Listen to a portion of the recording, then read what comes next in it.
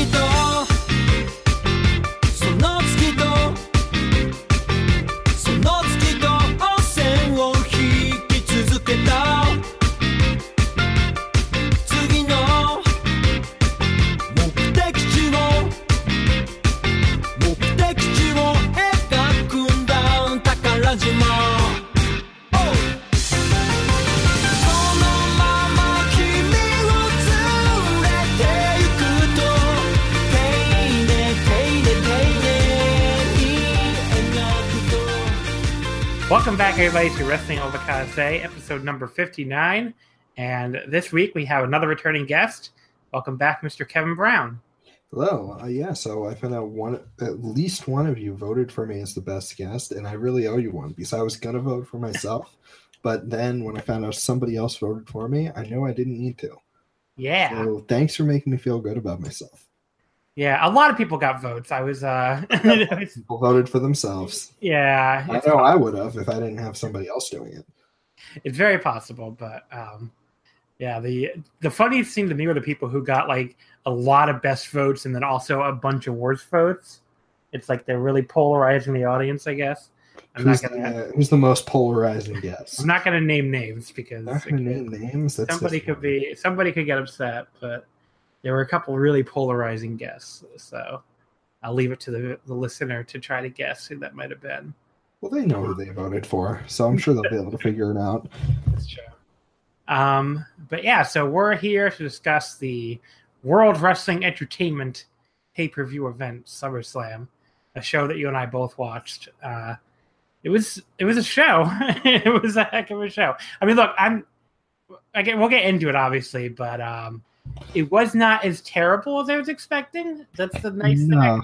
They kept everything short, and the shit that looked like it might have been really bad, it was like a minute long. Yeah. Yeah. So they were oddly considerate.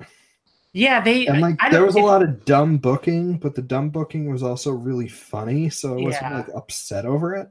In a lot of ways, it almost felt like they were trying to have a better show than usual. Maybe, I don't know if it's like some weird acknowledgement of how bad all the shows this year have been, really, but it just kind of felt like they were trying hard to, I don't know. Like some shows, it feels like to me with WWE, some shows you can tell they're just fuck you. We're just gonna do our bullshit. They could have done a 17-minute match with the Constable and Finn Balor, and they consciously chose not to do it when more often than not they would do it. Yeah. So there's shit like that where it's they didn't have a 25-minute match or whatever with Carmella laying on the mat putting on terrible rest holds, the loosest submissions. That I think is gonna win my worst match of the year vote. We're going to talk about the true worst match of the year later as well. that I will send you a link. I forgot to send you a link to watch it. So okay. It's just going to be me talking about it. But you know what? I'm going to get it out of the way now since you don't know. But there's a lucha match from. I saw gifs of this, by the way. Yeah, there's a lucha match from a promotion called IWRG, which is just like a Mexican indie. Yeah, they booked a match famously called. connected to Dragon Gate, by the way. Yeah, I think Shima was just there a couple of weeks ago, even. So they're still connected to them, and well, some I guess not connected to Dragon Gate anymore. Yeah, but I guess they're connected to Shima. Yeah. But so they booked a match called Holocausto versus Shalom. Now, yeah, and it means exactly what you think, but it was basically like a trainee level match of two guys who were incapable of doing real spots, but they also had really racist names for some reason. And it is horrible. Like, they don't know. It's pretty clear these guys are probably like a few months in at most, and they have no idea how to actually do anything. But they like it's got to just be some sick person in the back thought it would be really funny to have the Holocaust wrestler wrestle Shalom. It's got to be, but it's horrible, and it's on YouTube. I'll put the link out to it again. But if you want to watch the worst match of the year, this is what you got to see. And I have to say, the Constable Baron Corbin and Robert Lashley are fighting it out on Monday Night Raw right now. I have it on mute. And from what I've been able to glance up and see, this seems pretty terrible too. Especially just the fact that we're still in this match like 15 minutes in or something. The Constable Baron Corbin. He just like did it. Sucks. He just fell off the turnbuckle and like he was supposed to just fall backwards, I think, if he was good.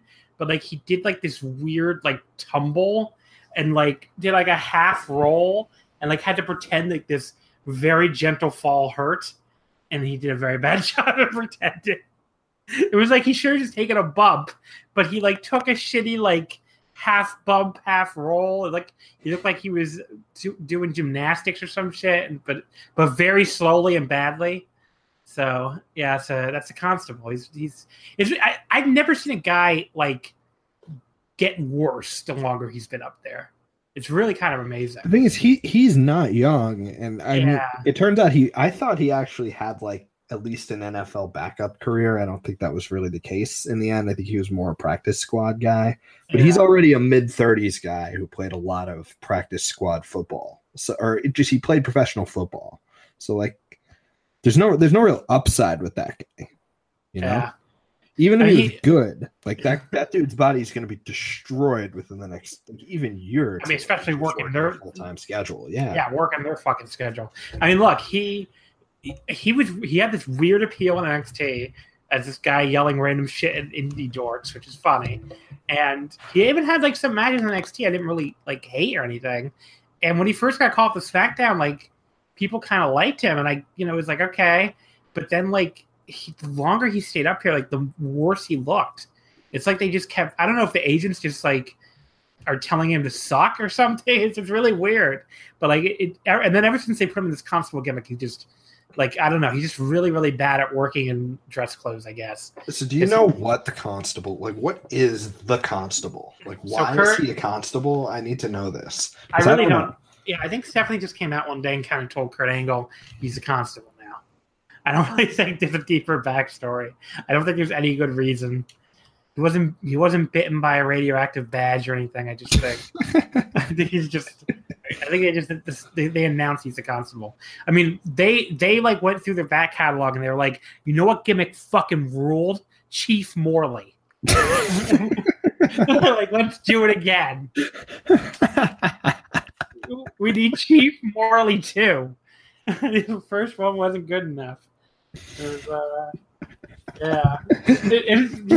company's amazing. Look, when people are like, oh, WWE sucks, it's like they do suck, but they're fucking hilarious. No, I think there was a point, like when I stopped watching, I think there was a clear point when it wasn't even funny anymore. It was just bad. At least based on yesterday, it seems like it's still not very good, but at least they might have got the funny back to it. Yeah, ever since like Backlash. Because Backlash to me, like I sat there like just in awe of how terrible that show was, and even though it was really boring in spots, it was still like funny bad in a way, especially like just I don't know, Carmella wrestling. It was really funny, and just the like once for like the brazen like disregard for everyone in attendance, like the level of hatred for their own live crowds is really really fucking funny, actually.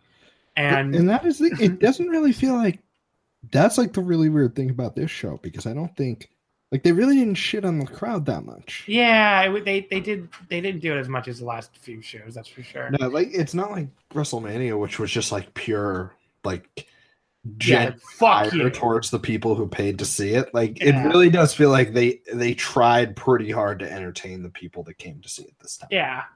But okay, so we can get into the show. Before we get into the show, though, I want to plug, because I know some people don't last all the way to the end of the show, which I understand.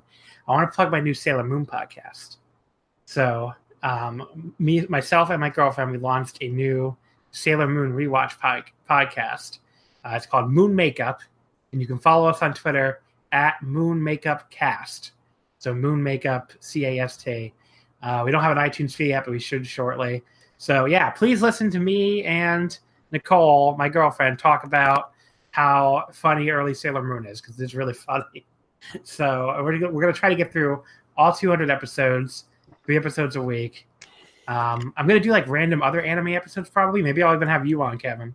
200 is small time. I've seen every episode of One Piece. I'm like, Jesus, what? Yeah. What are they even up to now? Like 7? I think they may have just hit. I'm a few weeks behind right now, so I guess I haven't seen every episode now. Okay. I have to take that back, but I think they're either just hit 8 or like about to hit 8. Jesus. Yeah, so we're only doing 200, everybody, but that's more manageable. It's gonna be fun because I've seen the whole show before. Although I never watched the 4th season since the first time I saw it, because the 4th season, Super S, is not very good in my opinion. So that'll be my first time rewatching it. The rest of the show I've seen a bunch of times, but it's Nicole's first time watching it. So we have like that whole dynamic going where I've seen it all and she's never seen it. So hopefully that'll make it entertaining. But yeah, so check it out at Moon Makeup Cast. We just put out our first episode today, yesterday, by the time most of you will have heard this. And I will keep plugging it on here until I find some listeners. So I'm sorry you have to deal with the Sailor. If you really hate Sailor Moon, I'm sorry you have to deal with the Sailor Moon plugs for a little while. Just gonna have to deal with it. But sure yeah, I'll suck it up. And you can follow along on Hulu too. By the way, I should say that if you've never seen Sailor Moon before either, and you want to see a true anime classic, you can watch along with us because it's all on Hulu. So, and I'm sure you can. I mean, there's also a million illegal ways you can find it too. It's not hard to find Sailor Moon on the internet, folks. Do you plug piracy on this show? Not usually, but I'm not going to specifically plug any piracy. I feel like someone would get mad at me, but I am not anti-piracy. So if you want to go pirate yourself some Sailor Moon, there's many torrents out there, I'm sure.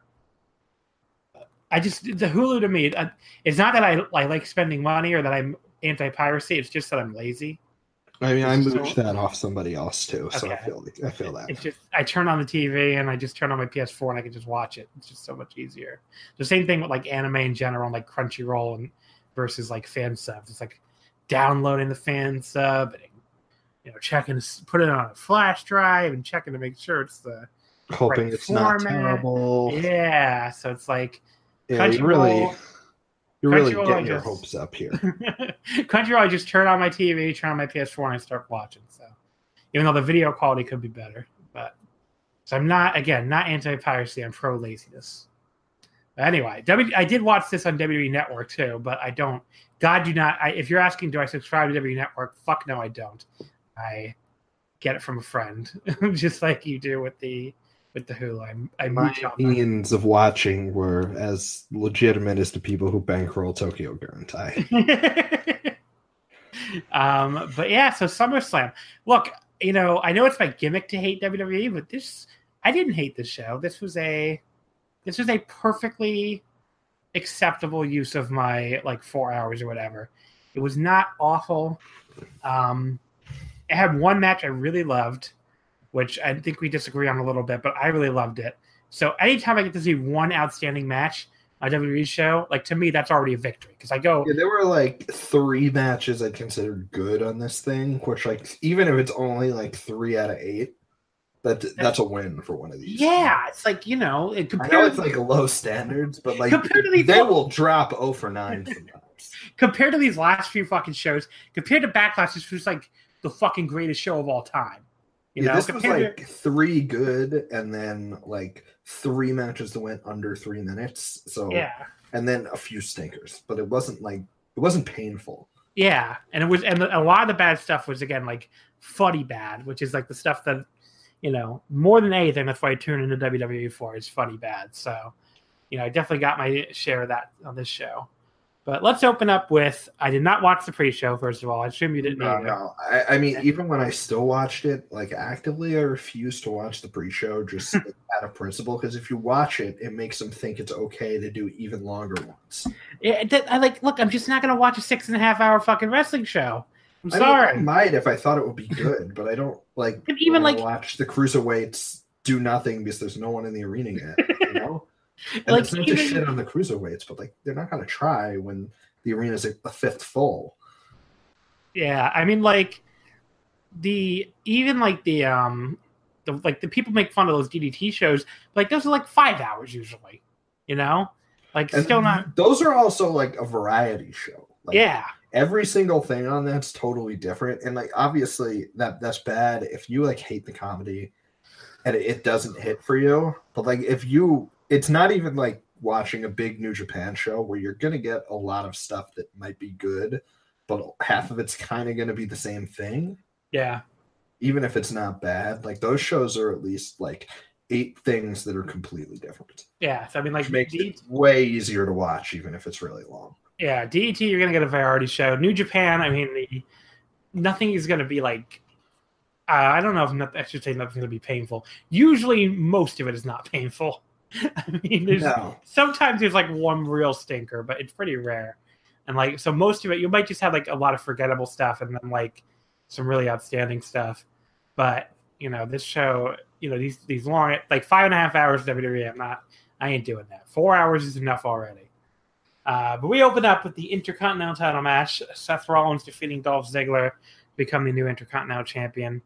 Yeah, this sucked. This wasn't very good. Yeah, this is the most like, I don't know, WWE-ish match ever. It was boring. They didn't really do anything, and then the last 3 minutes were kind of cool. Why did the guys who aren't even in the match have to get an entrance? I mean, it feels to me like Ambrose being back is clearly like they're really putting that over hard. But why Drew McIntyre need an entrance?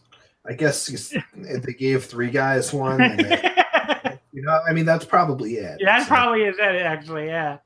But yeah. So I don't think he's somebody they like think is just shit and a nobody. So I guess they figure, we'll give you one too. So Drew and Dean both got an entrance. There's really a few things I hate more in wrestling than a match that's based around like, oh, who's going to interfere? How are they going to interfere? How are they going to cut off the interference? I fucking hate that shit. So, you know, this wasn't very good. Like you were saying, a couple good minutes. Like, to me, I can always tell, like, basically who are the people that only watch the very end of a match and then give the rating based on that, because then they always give a match like this like 4.25 or 4.5 or something. And it's like, yeah, you did not pay any attention for the first like 15 minutes or whatever, and you watched the last 3 and you gave a rating based on that. Because like, if you paid attention, I understand a good closing stretch like that, you know, on my star ratings that got this all the way up to 2 3/4. I mean, it wasn't even like a great I thought it was pretty good. It was fine, but it wasn't like. Yeah. But look, you should not. Even if a match has the fucking greatest last 3 minutes of all time, if the first 15 are like terrible, boring shit, you probably shouldn't be giving it 4+. But I don't know. Do you disagree with that? Do you think it's? No, I mean, I don't know. Yeah, this sucked. It was like a 2.5, I guess. Yeah. If you can see all the good parts in a GIF, it was bad. That's like Seth's like magic, like also reappearing, disappearing knee injury. It was like just as bad as like some of the wacky disappearing, reappearing injuries in the G1 this year. But I didn't see as many people complaining about that. I guess why even bother when it's WWE? I mean, who cares? It's a fucking Ziggler Yeah, match. Who cares? So, I'm so glad he resigned. I know that was like the greatest. When WWE decided that they had to give Dolph Ziggler like $1 million or whatever, I was like, I hope they give him fucking $40 million and he never leaves. I really do. Can you imagine how insufferable the Dolph Ziggler indie run would have been? Like he would have some fucking stupid name like the Zig Man or I don't know. Rob Winkler. Or I don't really Don Zimmer or something. That's a real guy's name actually. But he'd have some. That's a baseball player. But just the threat of Ziggler showing up anywhere like that I might watch is just fucking horrible. That would be like the fucking Ring of Honor fans would like chant for him constantly. Oh my god. Thank you, WWE. You have saved us all from. I mean, that is really like the one good thing about this era of WWE where they just sign people and you never see them is sometimes they sign people you don't like. You never have to see them. Yeah. I mean, they have a lot of people under contract who would probably be having like really annoying indie runs right now. So yeah, of course, that'd be some rough shit. Yeah, I mean, of course. Now there's like no one left of the indies, but I mean, at least we've got PCO. We do have PCO. That's true. So the SmackDown Tag Team titles was next. The New Day beat the Bludgeon Brothers by DQ. My entire review of this because I also did the Voice of Wrestling written roundtable review. My entire review was this is really boring. Eric Rowan is a bad professional wrestler, and then it ended with a dumbass DQ finish. I already hate this show. Yeah, it was not good at 2 matches in. Do you ever think about? Do you ever think about the period where Eric Rowan was like a babyface genius who made his own wine and he was petting the grumpy cat on an episode of Raw? Because I really think about it a lot. I don't really remember it that well. I guess I didn't watch. I wasn't really watching. Maniacally stroking the grumpy cat like he's Dr. Evil. That's pretty good.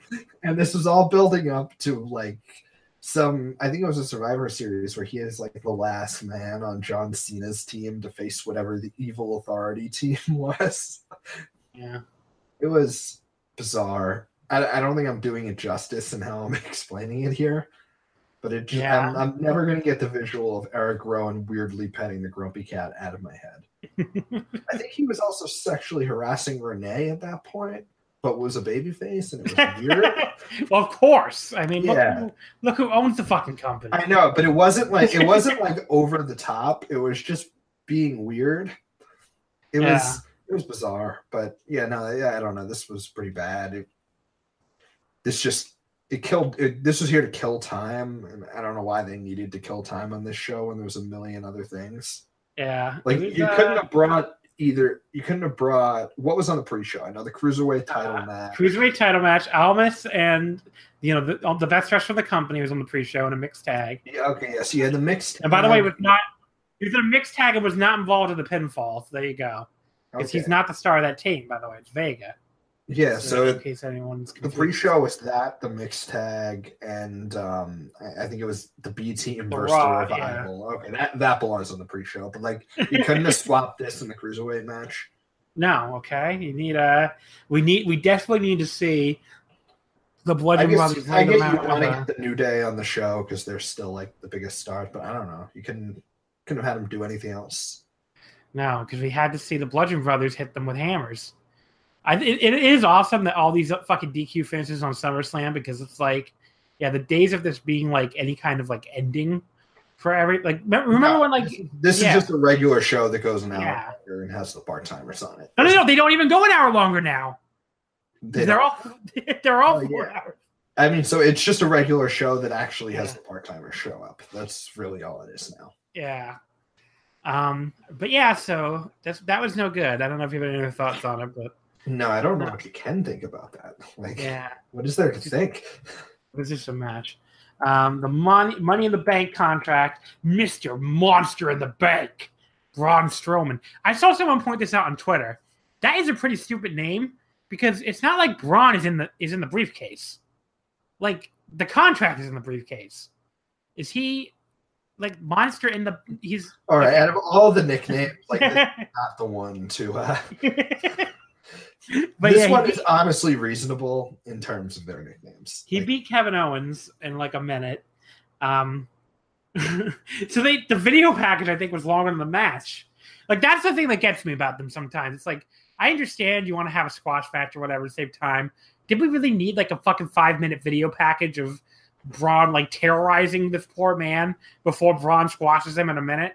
Well, I'm glad this was. Yeah, I'm glad this was a squash, just because of the like we talked about this before. I don't even know if we said it on here or if we said it when we were like getting ready to record. But like this show is pretty watchable because of the fact that the shit you really didn't want to watch. It seems like they knew, and they cut it pretty short. Yeah, but why do we need the video package? Yeah, I don't know. Like if we're gonna, I'm fine with the squash match. Just have Braun and Owens come out. Like that's all I'm saying. It just made it feel a little stupid, but. I have no complaints about this being a squash either because they're. I didn't want to watch like an actual match between. Yeah, it was like, much better off that they like just. Braun selling for Kevin looks so fucking stupid. Yeah, it's just not very good. So I didn't mind that they did this. I mean, it makes Kevin Owens look like a dork, but you know, someone's got to lose in these things. You know? I mean, maybe that's not the guy I would have booked him against, but I mean, who cares? I mean, like it's Kevin. Look, like it is kind of funny that he just like he took like a ridiculous like Mick Foley bump a month ago and it's already completely forgotten. Huh? Yeah, no, it doesn't matter at all. It's already completely forgotten. This was even 10 years ago, maybe not 10, 15 years ago, they'd be playing that nonstop for the next 20 years. Yeah. I think even 10 years ago they would have. I think I feel like 10 years ago was 2008. I feel like that was definitely like part of the turning point when it became what it is today. I think so, but I think they still want to play this. I don't know. But yeah, because I remember like some of the because that was still in the era where like some of those Money in the Bank bumps got played over and over again. I feel like so. I think it's only in like the last like maybe the last 5 years. Yeah, like that's when you really entered like the peak hell world where just nothing fucking matters at all. Yeah, that's what I think too. But yeah, I mean, like, just imagine like Foley takes the bump off the cell because it's comparable. Like, it was almost the same height basically. Like Foley takes the bump off the cell, and the next month, like Kane is beating him clean in a minute. It would be awesome if you think about it. Like that's what we had here. He took a fucking bump off the Hell in a Cell, and a month later, or a cage, whatever the fuck it was, and a month later, he's getting beaten in a minute by Braun Strowman. It's like everybody like kind of just like the fact that everybody just kind of shrugged when it happened should tell you like that's where we're at now. It's like, well, who cares? Yeah, it doesn't fucking matter. He almost died last month in this company, and they just squashed him the next month. He could win the title next month. It's true. He could. He probably will now. No, he's just gonna come out and like I don't know, low blow Roman or like Hunter will make the match like if Roman gets DQ'd, he loses the title. So. Oh God, I love this company. All right, SmackDown Women's Title 3-way match. Oh God, this match: Carmella, Becky Lynch, and Charlotte. Okay, so Becky was to say she was the overwhelming crowd favorite here would be like not doing it justice. Like the crowd adored Becky Lynch, they hated Carmella, and they especially hated Charlotte. Like they really hated Charlotte, which made everything that happened. Like the moment Becky got all that overwhelming crowd support, I'm like, yeah, there's no way she's winning. Like this crowd loves her. Yeah, no chance. I should have. Now I have to be fair. I didn't see coming what happened afterwards. Did you? I should have saw that. Yeah, I should have saw that coming. I figured that's like exactly what was going to happen. Okay, I should have saw that coming. The moment she's getting like overwhelmingly cheered, I should have been like, oh, they're going to turn her. No, yeah, I thought it was like obvious. Like, okay, they're doing a turn here. So there was at the very start of the match, there was a spot where Carmella like snuck up behind Charlotte and slapped Becky in the back of the head, and Becky got up and saw Charlotte behind her, or Charlotte got up and saw Becky behind. Well, no, the other way around. Becky got up and saw Charlotte behind her and got all pissed off, like, you slapped me? They're in a triple threat match fighting each other. Why is Becky Lynch so fucking angry that Charlotte may have slapped her like gently in the back of the head? Like I was like, that was the first thing on the show that like just had me like laughing out loud because it's like she was so angry And they just kept arguing about this. I'm like, what the fuck is going on? Why is there a long argument about whether one person hit another person in a match where they're both like competing? It was so weird. But yeah, I mean, like the match is like, it was fun after that. I thought, like, not like anything like amazing or anything. Yeah, but, no, this was fine. I mean, Carmella is definitely like limited, I guess is the best word to describe her. But like you can figure out how to work around her and be in a three-way. Yeah, you can very easily like work around her. That's something I'm like WWE matches. There's a few things they do really, really well. It's basically book monsters and then book cowardly heels and figure out how to disguise the fact that they suck and can't do anything. Yeah. I mean, that makes that Carmella Charlotte match all the more like, what the fuck? Because they usually don't do that. No, they usually have enough foresight to like figure out like this person sucks. We can't let them just have a straight match. Yeah, they just stuck her out there and like, okay, you're gonna do 20 minutes of like loosely applied holds. They're gonna kick her in the leg and then kick her in the head and beat her. And like, I don't know, like they employ some shitty people, but like they seem aware of whose talent level is where. Yeah, but that just makes that match like that's my theory for that is like they were actually actively trying to punish that crowd. Yeah, but yeah. So I went 3 1/4, and this was pretty good. I mean, it was funny when Charlotte had to pin the most over woman in the match instead of the Hockey Talk Man of women's champions. But yeah, Carmella is a true worker. If she got out of doing the job, she did get out of doing the job. But then we got that amazing post match angle where WWE booked like the most WWE turn of all time, where the person turning is completely justified in her turn. Like there is no way to read this except Becky Lynch is right and Charlotte deserves everything she has coming to her. Right? Am I wrong? Yeah, no. It was just so weird. She's supposed to be this woman's friend, and she comes back when Becky Lynch has not had a fucking title shot in like 2 goddamn years or something. And especially not in a singles match. It's all like maybe a couple multi-woman shots. And she comes back all of a sudden, like a week or 2 after it's been booked.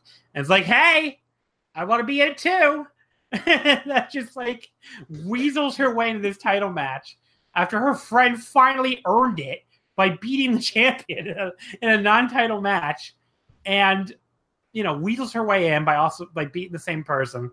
And then like, you know, can't just wait. Can't be like, okay, Becky, you kick the Honky Tonk Man's ass, and then I'll challenge you after. No, she has to make it a fucking triple threat.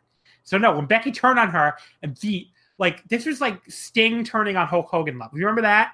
Yeah. When Sting turned heel on Hollywood Hogan after Hogan like, so people don't know the story here. It's 1999. Hogan has spent like 2.5 years trying to kill the company. He's been a babyface for maybe like 3 months at this point. And Sting, who was like, you know, trying to protect the company, he almost killed, you know, with the NWO and everything, like turns heel on him and like hits him with a bat that Luger gave him to win the WCW title. And the entire crowd was like, yes, completely justified. Hulk Hogan deserves that. Go Sting. It was like the dumbest booked heel turn of all time. This was about the same level. It was like the entire crowd was like, yes, Charlotte deserved that.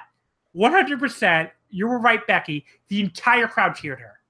I don't think one person in that arena booed her. No, I don't think so either. And I don't mind Charlotte, but Charlotte can't act. Yeah. And it like really couldn't be more apparent the fact that Charlotte cannot act than it is right here when they couldn't have telegraphed that this was happening worse, you know? Yeah. But so like they knew, and they were prepared to do like they fully saw it coming and were ready to shit on it in all the wrong way.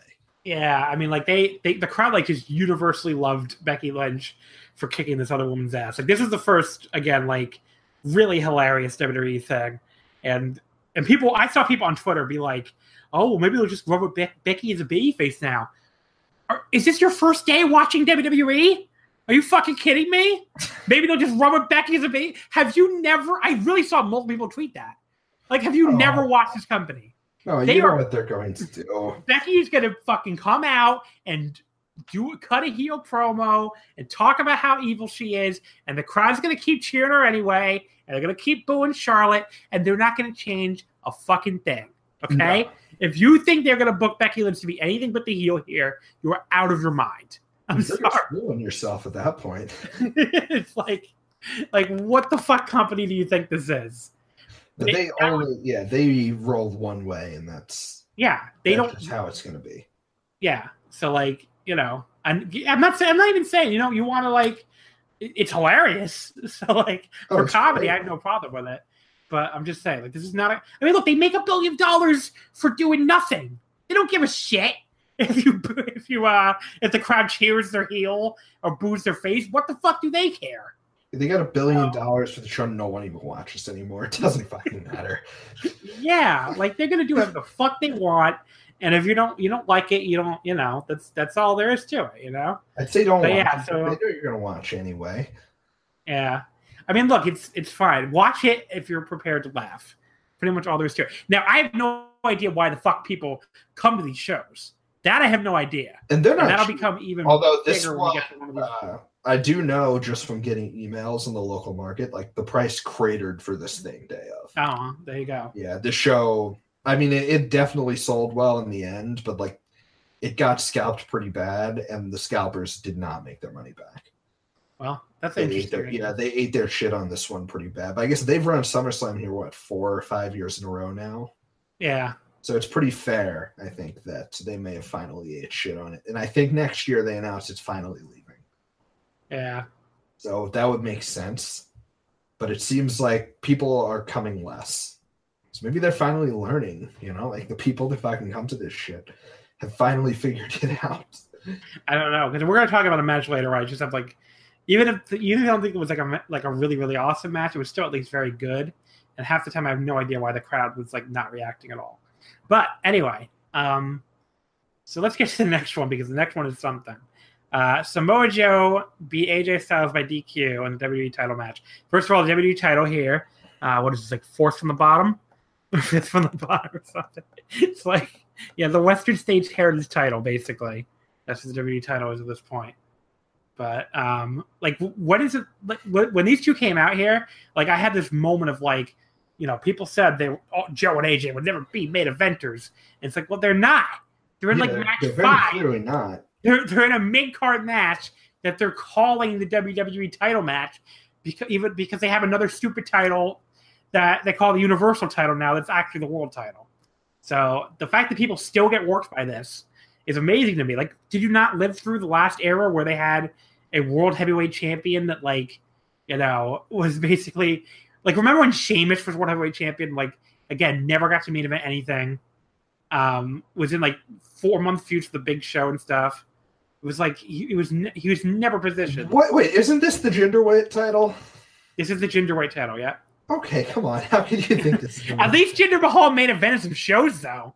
But weren't those SmackDown co-branded, like SmackDown? No, yeah, but those do not count.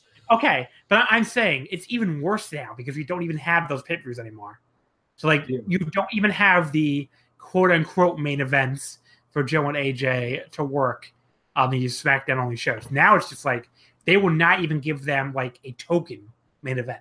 Backlash, AJ and Nakamura was the only title match of note on that show, and they were like, Roman Joe, main event. Do some 10 minutes of rest holds. So, yeah, I mean, like, just the WWE title has not main evented a dual brand show. Oh, God, when's the last time? It's been a long fucking time. I'm trying to think what it could have been. I mean, I'm trying to think who's even had the SmackDown title they would ever let main event with it. Yeah, because before that, Jinder was Orton, who, you know, hasn't been a real main eventer in some time. Before Orton, it was Bray Wyatt. Exactly. They might have gone last. Did they even go last when Bray won the title Elimination Chamber? They might have. Didn't he win it in the chamber? Yeah. Yeah, so they definitely did. But yeah. So that might be the last time. But I don't know if that was co-branded though. It might have been single brand. Yeah, so I don't know. I'm gonna look this up because I want to figure this out. So let's see. WWE title cage match. But yeah, while I'm doing that, so the WWE title match here. Joe and AJ You missed this show, right? You were watching. I missed the beginning of this. Yeah, you missed this match. So see, AJ's entire reign. Yeah, he definitely did not main event Royal Rumble. He did not main event WrestleMania. Did not main event any of these other shows since they all went dual branded. So let's see, Did Jinder Mahal main event any? What about the Punjabi prison match? That was a single brand though. Oh, okay, yeah, so that doesn't count. So I'm trying to find a dual brand pay-per-view the last time WWE title main evented. Randy Orton, Bray Wyatt definitely wasn't a main event. WrestleMania 33. Was that the Worms match? Yeah, that was the Worms match. Let me see. Elimination Chamber, was that dual brand? No, it was that. Okay. Damn, the Worms match. That was so when Bray Wyatt won the title, that was a single brand again. Cena AJ did not main event the Royal Rumble, did it? No, the Royal Rumble match. Eventually, can you believe Randy Orton won the Royal Rumble in 2017? No, I can't. And then the Rumble led to the fucking Worms match. Yeah. Oh, this fucking company rules. Right. TLC was a dual brand. Let's see, with Backlash was single. I mean, TLC was still single brand. Backlash was single brand. Folks, I'm in 2016. I still haven't found one. Let's see, SummerSlam 2016. Nope. That was Brock and Randy Orton main event. Bad. So okay, the last time the WWE Championship main evented a dual brand pay-per-view was the month before the Universal title was created. July 24th, 2016 at Battleground 2016 when Dean Ambrose beat Roman Reigns and Seth Rollins. So there you go. The WWE title has not main evented a single dual brand pay-per-view since the Universal title was created. So if anyone thinks this is anything but like that, Joe and AJ are fighting for the X Division title again, basically. They should just sign Christopher Daniels. Why not? Okay, so I don't really watch WWE's TV at all, and like with SmackDown, I really don't even read the TV reports. I just never remember to. With Raw, even though I don't really watch it, I at least remember to read the TV reports most of the time. But like, I had no idea that Joe versus AJ was a feud based around Samoa Joe talking shit about AJ's like skill as a parent and husband until that video package started. And like, I was like almost crying with laughter by the time the video package was over. Between it being Joe and AJ and the super melodramatic music and all the fucking shit Joe was talking about AJ as like a husband and a father, I was like, this is Russo era TNA. It's Joe and AJ, you know. I mean, first of all, and it's like, yeah, this is literally TNA. This is what they would do for a Joe and AJ feud. Russo would have booked something like this. It wouldn't have been like two great wrestlers and Joe wants to be in the title. No, it's about AJ, you're a bad dad, and soon you're gonna be coming home to your family. And it's like, I was just like dying watching this. And then to top that off, Joe hit on Wendy Styles. That can't be her name, right? AJ has a different name. Is Styles really his real name? I think it's like Jones. Yeah. So I think his name's like Alan Jones or something like that. Yeah, Alan Neil Jones. There you go. Samoa Joe called him Wendy Styles. I was like, again, like almost crying. He's like, Joe's like, Wendy Styles. And he was hitting on her basically. He was like, you know, then he's like, Dad's coming home soon. And so Joe grabs his mic before the match. Low-key acts like he wants to have sexual intercourse with Mrs. Styles. And talks some more shit about how bad of a parent AJ is. And do you know what happened when the bell rang? I'm going to guess they went right to a headlock, didn't they? AJ gave him a good, hard grappling. Okay? He grappled the fucking shit out of this man. They did a fucking test of strength. They tested each other's strength. Samoa Joe said, "You're a bad parent and a bad husband." And AJ's like, "Motherfucker, we are going to test our strength right now." And that's what he did. Like, again, I was almost like crying with laughter watching this shit. And then he put him in a headlock for a long time. The big call the headlock. He gave him some like really weak looking leg kicks. Like, the man wants to fuck your wife, and you're giving him some like weak looking leg kicks. It's like, I really almost choked to death. I laughed so hard. I'm really sad I picked this for the smoke break. Damn. Yeah, it was so awesome. I regret this heavily, but yeah. So, Diesel. I mean, I've seen enough of like AJ's last couple of month matches. Like he looks like he's lost it. Yeah, he's done. He's not very good. I saw people go really high on this match. I saw the second half of this, and I mean, I've known Joe is physically cooked for a while. Like, Joe, this is clearly the retirement phase of Joe's career. There's not going to be an indie run after this. But I didn't realize, like, AJ looks just, even compared to the beginning of his WWE run, it's like, I actually think he just doesn't give a shit. Yeah, like anymore. Is he just collecting the paycheck at this point? Yeah, I think he's like in Nakamura land where it's like, just give me my fucking money. Either way, like, he just looks like a different guy now than he did even like 2 years ago. I mean, look, the last half of this match was good. If you completely ignore the fact that it makes no sense that this man wants to fuck this other man's wife and it just had a wrestling encounter, it was actually pretty fun in the second half. Like I went 3.5 on it because like the last half of the match, I thought they found a little bit of the magic, but like obviously, like that's AJ's best match of the year probably at 3.5 stars. What else has he done this year? Okay, I haven't seen anything. Okay, so let me give you the AJ rundown because I would love to talk about this topic because I'm going to be so fucking furious when he finishes like top 10 in the We Don't Know Wrestling 100.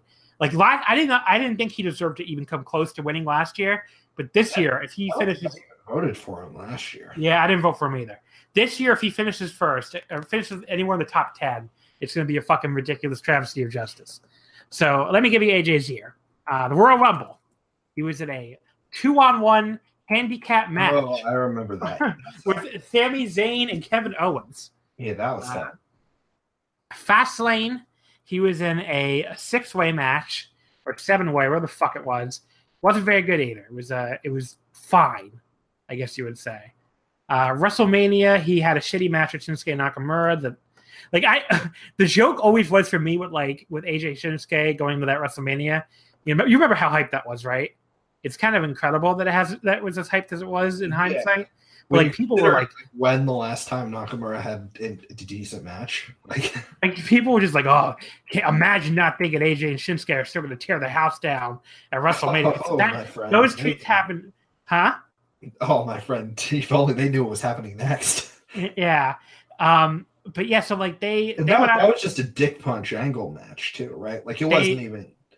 So so basically, I mean, my joke was they were going to have like another 4.25 star match like they did at the Wrestle Kingdom 1, and everybody's going to call it 5 stars because it was WrestleMania. Instead, they had like a 2.25 star match, and everybody pretended it was like 4 stars, I guess. But like it was really terrible.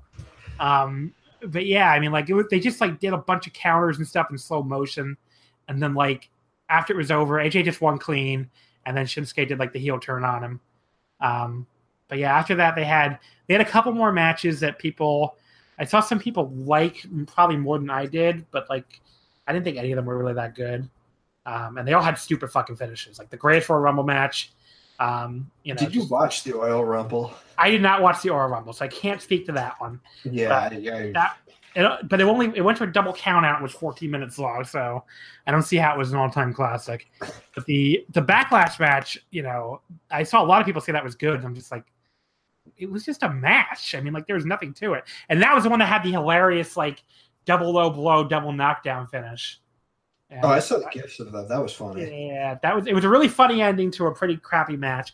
And then that fucking last man standing match in Money in the Bank went 31 goddamn minutes. Like if ever there was a time for people to complain about long matches, like they just did nothing for like 25 minutes.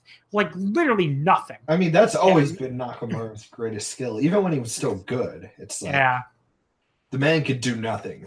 The man could easily have a match for like 25 minutes where he did fucking nothing until the last 2 minutes. But yeah, so like the last that was another one where the last few minutes were kind of good, so people tricked themselves into thinking it was good. But that was no good. And then the AJ Rusev match with Extreme Rules was like 3.25. It was fine. It was way below what I thought that was going to be the one match where AJ was finally like, has his blowaway match for 2018. And he's free of Surf and Shinsuke, but no, he just had a fine match. And again, with the Samoa Joe one, it was good. It's like it was a pretty good match. But again, I know everybody hates these comparisons. I saw a million pretty good matches in the G1. It's like it's nothing. It's like just enough. It would have been like in my top like 75 or something. So it was like a pretty good match for for this match. But yeah, it was and then I did have an amazing finishing sequence where I saw the finish. So basically, Joe grabs the mic again and says she once again goes to Wendy and is like, he's like, I know I said AJ's coming home tonight, but I lied. He's not. But don't worry, I'll be your new daddy. And that was hilarious. And then AJ's life model is apparently, you can talk shit about my family and threaten to fuck my wife 500 times, but don't you dare do it 501 times. Because then he freaked the fuck out and beat the shit out of him with a chair for the DQ. So did he win? So did Samoa Joe win the title? No, it was DQ. So okay. Yeah, there was no wacky stipulation. But yeah, this was good and it was hilarious. So the best of both worlds. All right, yeah. So I'm looking at my list of wrestlers I ranked over AJ Styles last year because I did rank him, and just looking at some of these names, it's like, did Nodoka Oni-san have a better year than AJ Styles? Yes. Yeah. I'm trying to think of. You would have to. There was a lot of people in wrestling this year that are having it better than AJ Styles. I'm trying to think really hard. Like Yoshitatsu. Is Iizuka having a better year than AJ Styles? Iizuka? Yes. Yes, because he had that match with Jun Kasai. Yep. That's better than anything AJ Styles has done this year. I'm trying to think of some real deep Yoshitatsu, absolutely. No, Yoshitatsu had some decent tag matches. Yoshitatsu is running laps around AJ Styles. He is. What about Kai? Is Kai having having a much better year than AJ Styles, yeah. Obviously, Bodyguard is, so that's a bad. Bodyguard is, yeah. Bodyguard, I think Bodyguard's going to be Bodyguard's a lock for the top 50 at this point. Yeah. It's like, is Rika Tatsumi having better than AJ Styles? Yes. Well, she's been hurt for a long time, but yes, still. But even the period where she hit on, the match where she hit on Mizuki was better than anything AJ Styles has done this year, so there you go. Yeah, that is Ken Oka having a better year than AJ Yes. Oh, easily. The match where he won that battle royal. Ninja Facade having a better. This is a good one. Yeah. Finally got a good one. I think I might have to go with AJ on this one. I mean, I'm voting Facade here, but I'm gonna go AJ by a hair. Okay. Is Dylan James having a better year? Absolutely. Okay. Absolutely. Not even close. Give me a hard one. All right. Is Cody Hall having a better year? I'm gonna give it to AJ here. Yeah, I guess. I don't really feel that strongly about this, but yeah, sure. Now here's a good one because I don't think you watched Lucha. Is Kawato-san having a better year than AJ? Yeah, I don't know. You have to tell me. No, he's not. He's not been good in CMLL. He's the worst guy on every show he's on. Really? What the hell's his problem? He just can't do. He doesn't know. He doesn't know how to catch guys. He goes to the Miz School of Dives, and he also doesn't really seem to know offense yet. That's awesome. It's rough. He's got a while before you're seeing Kawato. It was so weird because he was so good at the end of New Japan. I guess maybe some guys just cannot do lucha. I don't even think it's that. I just think he doesn't really. I think New Japan knew, they only made him do the stuff he knew how to do. Oh, I see. And now I think they're making him learn how to do all the other shit on. I don't know. It feels like they pushed him out real quick, doesn't it? Yeah. Maybe just because there's 9 new ones in, they needed to start to get on there. Yeah. Either way, okay. I'm trying to dig really deep here. And is Tama Tonga having a better year than AJ Styles? That's another really good one. Gonna have to give it to AJ. Yeah, I don't think AJ's had anything that's actively terrible. Some of those Shinsuke matches are pretty close. But fair enough. Yeah, I think AJ wins out here. That handicap match was really awful.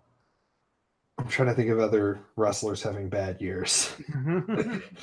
But the point is, folks, if you have a ballot in the We Don't Know Wrestling 100, unless AJ has like fucking matching your candidates for the rest of the year, do not vote for AJ Styles. If you vote for AJ Styles, you are telling me either A, I don't watch anything with WWE, which I guess is fine, but I wouldn't even make the top. Like if you did New York 100, the New York 50, actually. But I'm saying if you're gonna do an entire 100 ballot from just WWE, does he even make that ballot? They have like a million people. 100, yeah. No, 100 you have. Because so many of those people do not make tape. Okay, like, so you can't honestly vote for all those NXT. I'm going to do it, okay? I don't know if any of them are bad. And so maybe I know AJ's fucking sucked. But yeah, I don't know. You definitely want to make my New York 50. So if is that even still happening? I don't even... Last time I looked at the Twitter account, it is. There is still a New York 50. This is like, do those people even like it? Like, I don't even know what's going. I'd imagine they like it. I don't know. I think I'm blocked by all those people, but I imagine they like it. But yeah, so New York 50. I mean, I guess he'll probably win that or something. But yeah, do not vote for AJ. I know you either have a ballot that's nothing but WWE guys, or you don't actually watch wrestling in 2018. You just like pick the guy whose name you know, and you're like, well, I'm sure AJ's so good. Number 3, which I'm sure is how he's going to get to the top 10. So it is, but he is not having a better year than Bestia Del Ring. If you vote for AJ Styles over Peroth, I will kill you. If you vote for AJ Styles over, like, I don't know, like Nodoko Days, like you said, let's be real. If you vote for what the fuck's your name? The Big Daddy girl. Why the fuck can't I remember her name? I was just tweeting about her today. Who? The new Stardom girl. I don't know. I know the one who who they kept making new metal memes of. Yeah. Yeah, I don't know her name, but yeah, what's her name? The judo girl. I don't know. I don't really know Stardom in any way other than the GIFs, or if somebody uploads it on Chinese YouTube and tells me there's something worth watching. It's awesome that I'm completely blanking on her name, but I can't like Utami maybe. Yeah, it's like Utami Hayashida or something. Yeah, I don't so know this person. Utami Hayashida has been around for like 3 weeks or something, and if she is below AJ Styles in your bout right now, you are wrong. Utami Hayashida almost murdering Tom Nakano with a fucking judo STO was better than anything that AJ Styles has done this year. How many up girls are placing above AJ Styles? Oh, all of them should. All of them. What about the idol ones that don't actually have matches? They have contributed more to my enjoyment of professional wrestling this year than AJ Styles has. So I mean, we're looking at an upwards of like 10 up girls higher than AJ Styles right now. But yeah, so we're having a good time here, folks. AJ Styles sucks. Moving on, The Miz defeating Daniel Bryan. Okay, so this is the one we're going to disagree on the most, probably. Like, this is the only thing on this show that I really, like, non-ironically loved. It was the only thing I was, like, non-ironically looking forward to, and for me, it really delivered. And I thought, first of all, just like there was like a really awesome, like, old school quality to it that I really appreciated. Like, to me, it felt like an old, like, this to me is what an old, like, American style great match used to be. And it's possible I overrated it a little bit just because it was like a fucking oasis in the desert of WWE's year this year. But like, they worked this entire match around Bryan wanting to punch this man in the face. Miz did not say he wanted to fuck Bryan's wife, but he did say lots of stuff about how much Daniel Bryan's a piece of shit and this and that and this. And Bryan did not want to put him in holds. He wanted to punch him in the fucking face. That was awesome. He worked the entire match where he wanted to punch him in the face, and it was great. Miz just did amazing heel work, I thought, in this match. I thought his bumping was really good. I thought his selling was awesome. I thought he just was an insufferable prick in a way that, like, almost nobody is an insufferable prick in wrestling these days, like, on purpose anyway. And, I love this match. I went 4.5 on it. It's not quite going to make my match of the year ballot, but, like, if I was doing a top 20 instead of a top 10, it would be on there, I'm sure. It was the best thing in this dumb fuck company this entire year, for sure. Main roster, anyway. And I put this, like, right below Gargano and Almas for, like, their overall match of the year, too. So Yeah. All right. So I don't think it got to that level just because I think there was some stuff about this that like you thought it was going to be great, like down to like all the old callbacks they were doing and everything. I really thought they were like almost there, and obviously there was a fuck finish on this. And I don't know. This is like I know this is just how they do things because this is the first match, so there has to be a fuck finish. There has to be another one. You know. yeah. This is just that's how they do it, and that's just how it has to be. But like, I don't think they're ever going to be able to do this again and do anything as good as a lot of the callbacks and everything. Yeah. And like, yeah, and all the spots about being punched in the face. Like, I don't think they can do this again as good. So if there was ever a time to not drag off at the end and do a normal finish, like this was the one. See, now this finish really bothered you. I really didn't have a problem with it, but I thought the thing is, I think it's. I don't think this is bad. I gave this 3 3/4. So like, yeah. I thought it was still very good, but this is just like I guess how I don't overly like the style on how they do things.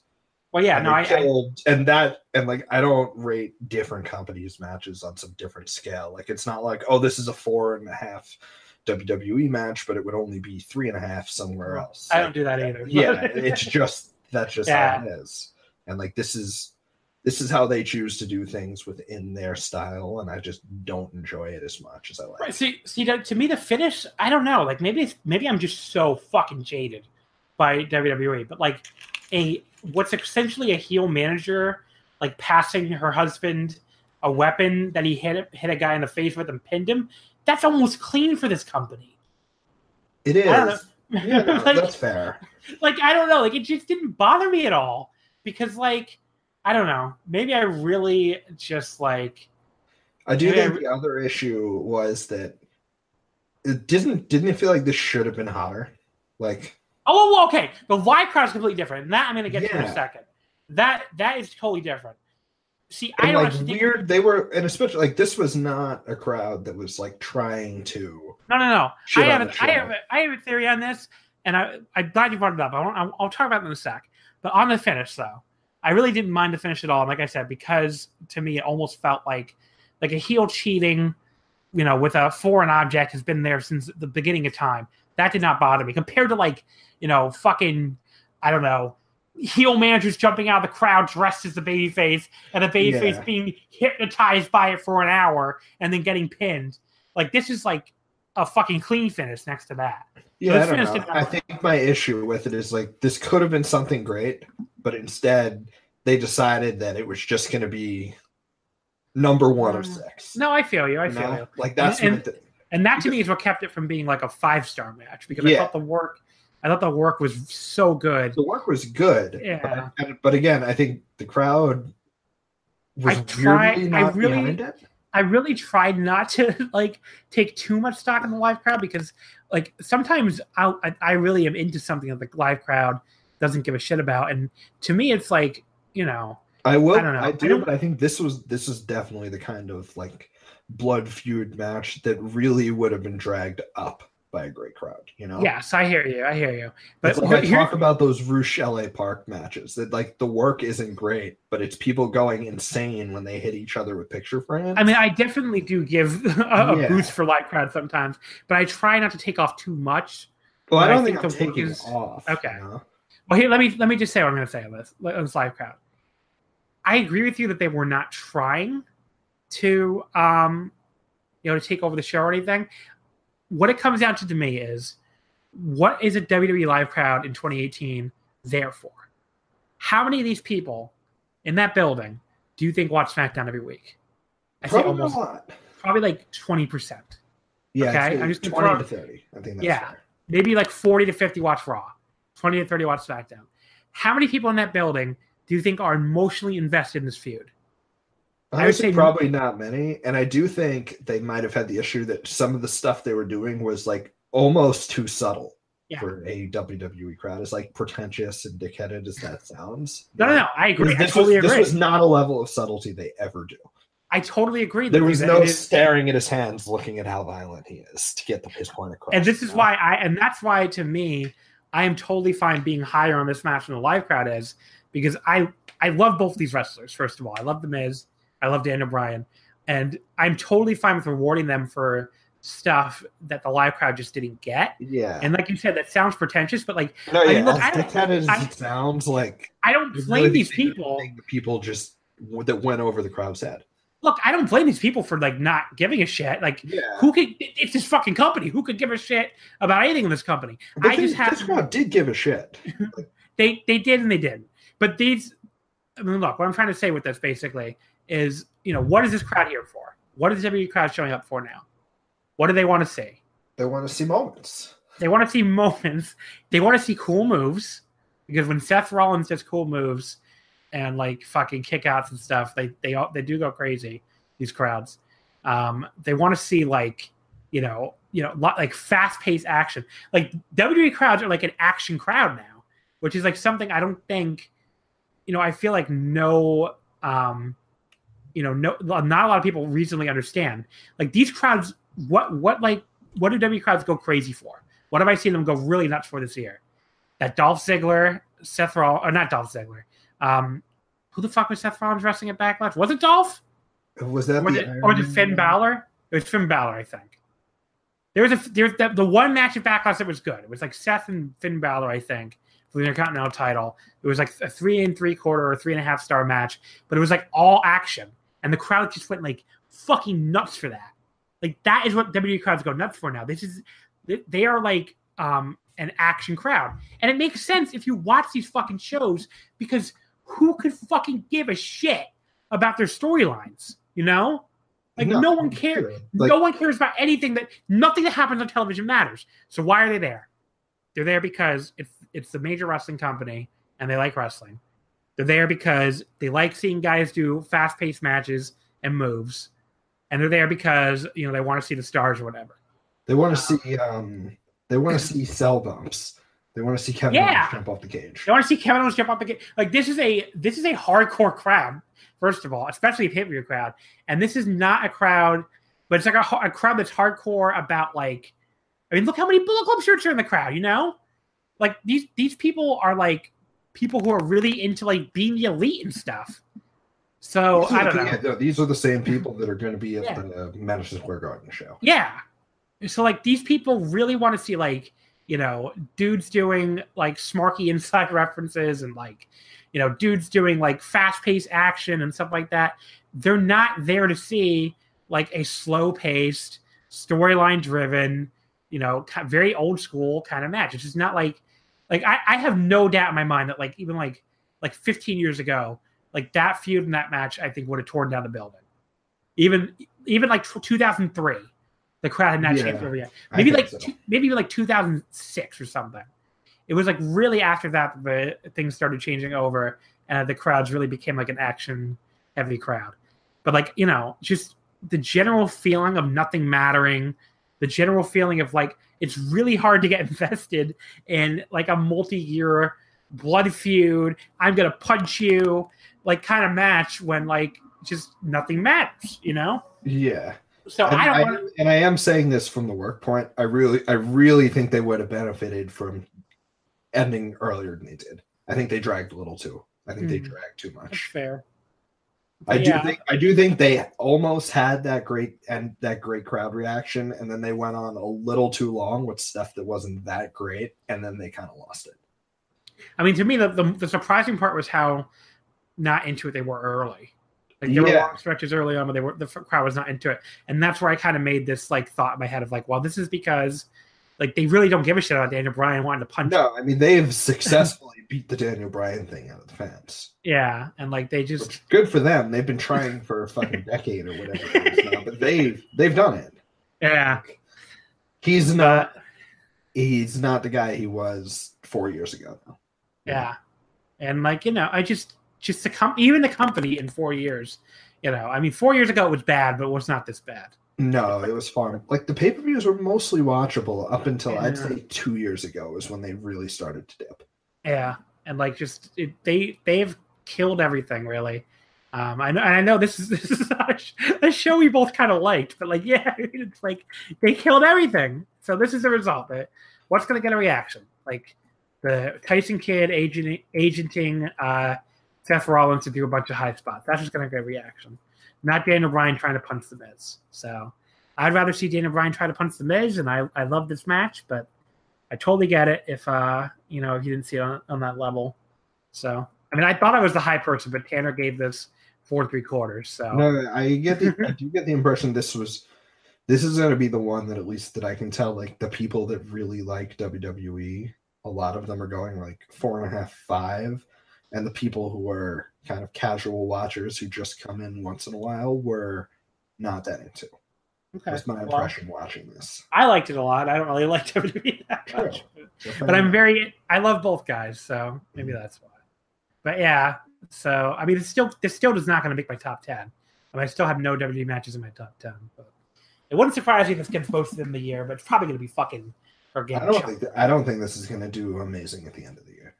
Yeah, I think it's going to be. I didn't get the impression, even from reading like the kind of people who are usually into this stuff. Like even people that liked it, I didn't get the feeling it was like something that's going to stick with people. Yeah.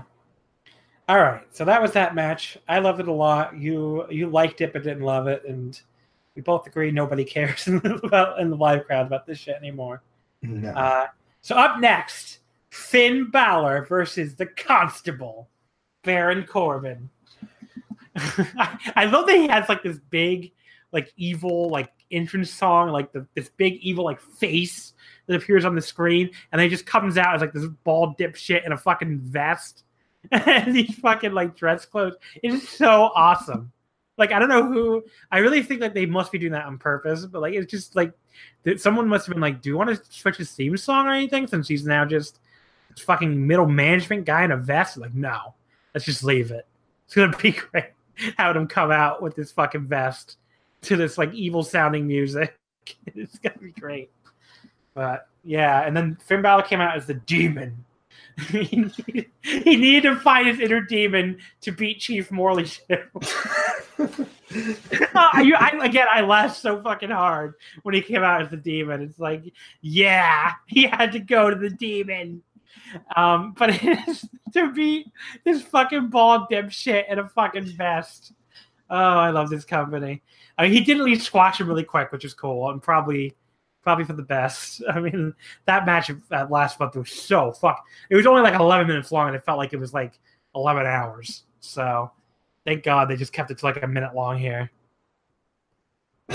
This was can you fucking imagine what would happen if Baron Corbin slapped on a fucking rest hold 4 hours into the show or whatever? Oh, I probably would have started howling, but this is also pretty funny. He was so fucking scared of this man and his fucking paint. He was like a fucking all 5'6" of Prince Devitt. He was just horrible. He's like, he's got borderline blackface. I mean, it did look like blackface. Yeah, this. Like, oh my God. Usually they're pretty good with making sure that they don't go too black on the paint, but this time they really threw that out the window. Yeah, I was like, I saw. They got to go back to the NXT one where it was more gray and then like black. Like I saw some people on Twitter saying it like this kind of looks like blackface. I'm like, yeah, it kind of does. I don't know. Yeah, like I do get that it's the cartoon, it's the comic design, and I kind of know what it's based off of. So I'm giving them a little too much benefit of the doubt, but it's time to use a lighter shade.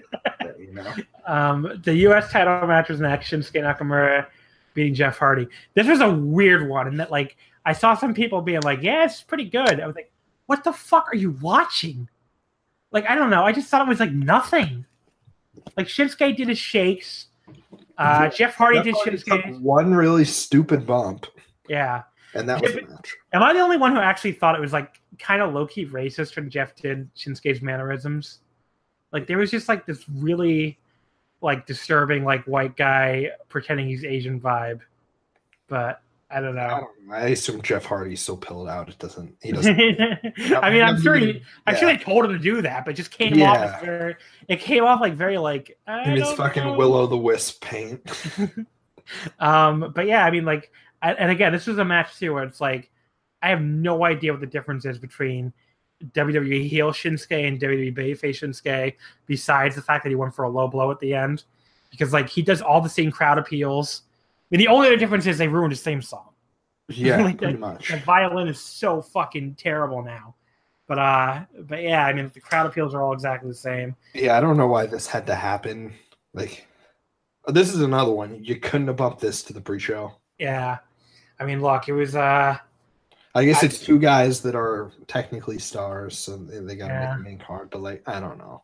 Yeah. So Jeff did that really, like you said, the utterly insane like missed swanton on the ring apron for a dead zone mid card match for the fucking U.S. title. This was like the old spot. The title that Orlando Jordan once held, and he's like jumping off the apron onto the fucking. What else? The illustrious history of the U.S. title. There have been some dumb fucking U.S. champions. I'm trying to think of some of them. Like Orlando Jordan is like the really. Do you remember when he had the U.S. title despite like never eliciting a single reaction? There's quite a few. I mean, it's the great belt, the belt held by the once great Robert Roode. Wait, Roode held this title, really? I think Roode had it within the past couple of months. I really don't even remember that at all. Let me see. I'm just looking at the title reigns because this is. I bet you this title. How many times has Sheamus held the? Yes, Bobby Roode did hold this title. Wow. No! Like 2 I'm months. setting the over under at 6.5 U.S. title runs. Jinder for who? Sheamus. I'm gonna take the under actually. So let's say. Dude, I don't know if he had this title at all. Maybe it's because it feels one of the mid card titles. It feels like Sheamus has just had a million runs with. Yeah, maybe it's the IC. Maybe you're seeing the world heavyweight title. Yeah, I don't think he ever had this stupid title, buddy. Really? Yeah, I don't see. Oh wait, 2 times. There you go. Only 2. I'm really shocked. 200, about 230 combined days. So so that was a while. Yeah. And usually they like hot potato that belt. They don't give people real runs. So Jinder Mahal had it for 8 days. Who can forget the epic Baron Corbin reign, 70 days? Dolph Ziggler had it for 9 days and vacated it and never asked for another title shot to get it back. Well, why should he get another title shot? He vacated it. It's true. Chris Jericho had it for 2 days in 2017. Completely forgot about it. Oh, no, he had it for 83 days right before that. Roman Reigns? Oh, yeah, he had it for 106 days. Jesus. Kalisto had it twice. One of his reigns was for 4 months. Jesus Christ. Didn't he have a feud with the Ryback? Yeah. Santino Marella held this title for 167 days in 2012. Zack Ryder had it for a month. Dolph Ziggler had it for 6 months in 2011. Say, R-Truth had our title reign. Bret Hart held this title for a week in 2010. Oh my god. I just keep going through all these reigns. This is incredible. Yeah. MVP had it for almost a fucking year. What a title. Yeah, I think the Orlando Jordan one's the funniest. Honestly, he held that. Orlando Jordan had that title for 6 fucking months. 173 days. Isn't that incredible? Yeah. Orlando Jordan, like, having that long, because I don't remember anything Orlando Jordan. Yeah. 6 months. But yeah, the illustrious United States title here. But the U.S. title, it got basically what the old woman's match spot was on the card. Yeah. But so Shinsuke retained after Jeff like killed himself, and after that, like, why is Kurt Hawkins coming out on Raw holding like a metal rod? What the fuck is going on? So I just don't understand. Like, is he a band conductor? What the fuck is he doing? His T-shirt has like a bunch of like 4s. Oh, it's because he loses all the time. Okay. Yeah, he's on a losing streak gimmick. Only on main event. I don't know what the fuck he's talking about on Raw because I have it muted, but he looks like he has a rod. Like, okay. Anyway, I just had to comment. So yeah, Shinsuke and Jeff Hardy. I wouldn't advise doing a crazy spot like that for the Orlando Jordan 6-month title on a mid-card match in front of a dead crowd when you could already barely move. But that's what Jeff Hardy did. And then Shinsuke pinned him. Then Randy Orton came out and slowly walked down to the ring, and then he did nothing. And then he turned and left. What the fuck was the point of that? You don't have any answers? No, who the fuck knows what they're doing? I gave that a cool 1.5 stars. All right, Ronda Rousey and Alexa Bliss. What the fuck was this makeup? I don't know. My girlfriend turned to me and said she looks like a fucking extra like alien on Star Trek between the makeup and the hair. And it's like, yes, and we watched the Klingon do judo. Like that was the entire match was a Klingon doing like really basic judo throws. And then like put her on the armbar and pinned and submitted her. The only other thing other than the fact that it was a squash was like Alexa did a lot of stalling early on, which was quite the heel move here on a fucking 3.5 hour long show. I don't know. I feel like that was like necessary because it's obvious. Alexa's not Carmella. It's clear that they actually see something in her. Yeah. So you needed to have her get some shit in, even if she got no offense. Like you didn't just want to bury her and knock her down the card. So I get why they did that. I don't know. Like I am. What is your opinion on Ronda? Because I think she's. I think there's a lot of reasons people don't like Ronda, and I don't really want to talk about those because I don't think I'm the one to say that. But I don't want to make it sound like I'm saying that in a bad way or that like you're wrong to judge her for that. I think you're completely right to. Yeah. So let's put all that aside though. As a wrestler, I think she's pretty good for somebody who clearly. I think she doesn't know how to do a lot, but she has enough charisma. She has presence and charisma. I actually think she is like, in a lot of ways, maybe not very good, because like, I don't know. Sometimes when she just like is maneuvering in the ring, she just looks really weirdly awkward, and maybe it's just like she's just so green and she'll get it eventually. She's had like 4 matches. Yeah, so she looks really awkward. To expect out of her. And she has like that, but like all the people being like, "Oh, she's so good. She should win Wrestler of the Year." She's this. I'm like, look, she's doing like these short matches that she's probably rehearsed a million times, and her entire offense is basically like the only reason why she looks as good as she does is because they let her go out there and do all these fucking judo throws on people. It's like that's not really it's something, but it's not really like it's hard to call that like good match, like a good match. I don't know. Like it feels like the kind of thing. And by the way, let me say at least this: if you think Ronda Rousey is fucking great, but you think Enochiism fucking sucks, what the fuck is wrong with you? Like, is that not the same fucking thing? Listen, a shooter. I mean, if she becomes Fujita, then like you hit a 99th percentile outcome with her. But like, but like, it's the same fucking basic thing. Like, she's getting by entirely on her fucking shooter aura and like legitimately throwing people around. So if you think, actually, she probably has a lot in common with Josh Barnett. Yeah. Oh God. But like, if you think Ronda Rousey is fucking great and you think Enochiism fucking sucks, like, what are we like? It's the same fucking thing, buddy. I don't know what to tell you. So I don't know. I have to point that out. I think she would be like a not very good shooter in like Enochiism era New Japan. That's what she comes up. Maybe that's why she doesn't impress me that much. Maybe I've seen enough. Yeah. I've seen enough shooters in pro wrestling to know like you can look really cool if you just like get to throw the other person around with like legit stuff. Yeah, it's actually a really easy like thing to do. Yeah, I mean, if you know how to do that shit. And I'm glad you brought up good. I'm glad you brought up Kaz Fujita because like that to me is like the next level of like the Enochiism / like shooter type of guy where like you do all this legit shit, but you also like have more of a like you do it, but you can also have like really good pro wrestling matches. Yeah, Fujita clearly knows how to like. That's not fair. Fujita clearly knows how to work matches. That to me is like the top end of like the Inoki thing. Like I can enjoy a shooter who obviously does not know how to work and is just throwing people around. That can be fun, but like when they keep that aura and at the same time and they hit people really hard and they really throw people around and they know how to work, like that is where like it hits like next level for me. And I haven't seen her do that yet. She doesn't know how to work yet. And I don't say that in a mean like a way to shit on her. It's like, she's literally matches. All I'm saying is pump the brakes. She's no Kaz Fujita yet. That's all I'm saying. If she ever becomes it, that will be a very good. Yeah, very good outcome.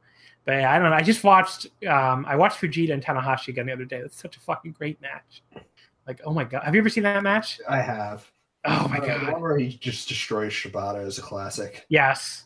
But the Fujita Tanahashi match where he just like, where Tana tries to do all this fucking flying shit, and Fujita basically just like stuffs him and starts like throwing these knees. It's so good. And the entire crowd is so upset. It's just so good. It's like one of my favorite matches ever. But yeah, that Fujita Shibata match is awesome. This is now the Inokiism podcast. We discuss how great it was. Yeah, it's Inokiism. I mean, that was a live review of Chono versus Hogan. I mean, look, there was some terrible shit from back then. Oh yeah, listen, I'll defend it, but there's some really awful bullshit. Yeah, I mean, look, the funny thing is though, like the Inokiism crew, quote unquote, like half of them, if you really like, probably tracked them down and told them to like, don't give me the gimmick, like let's just talk about it.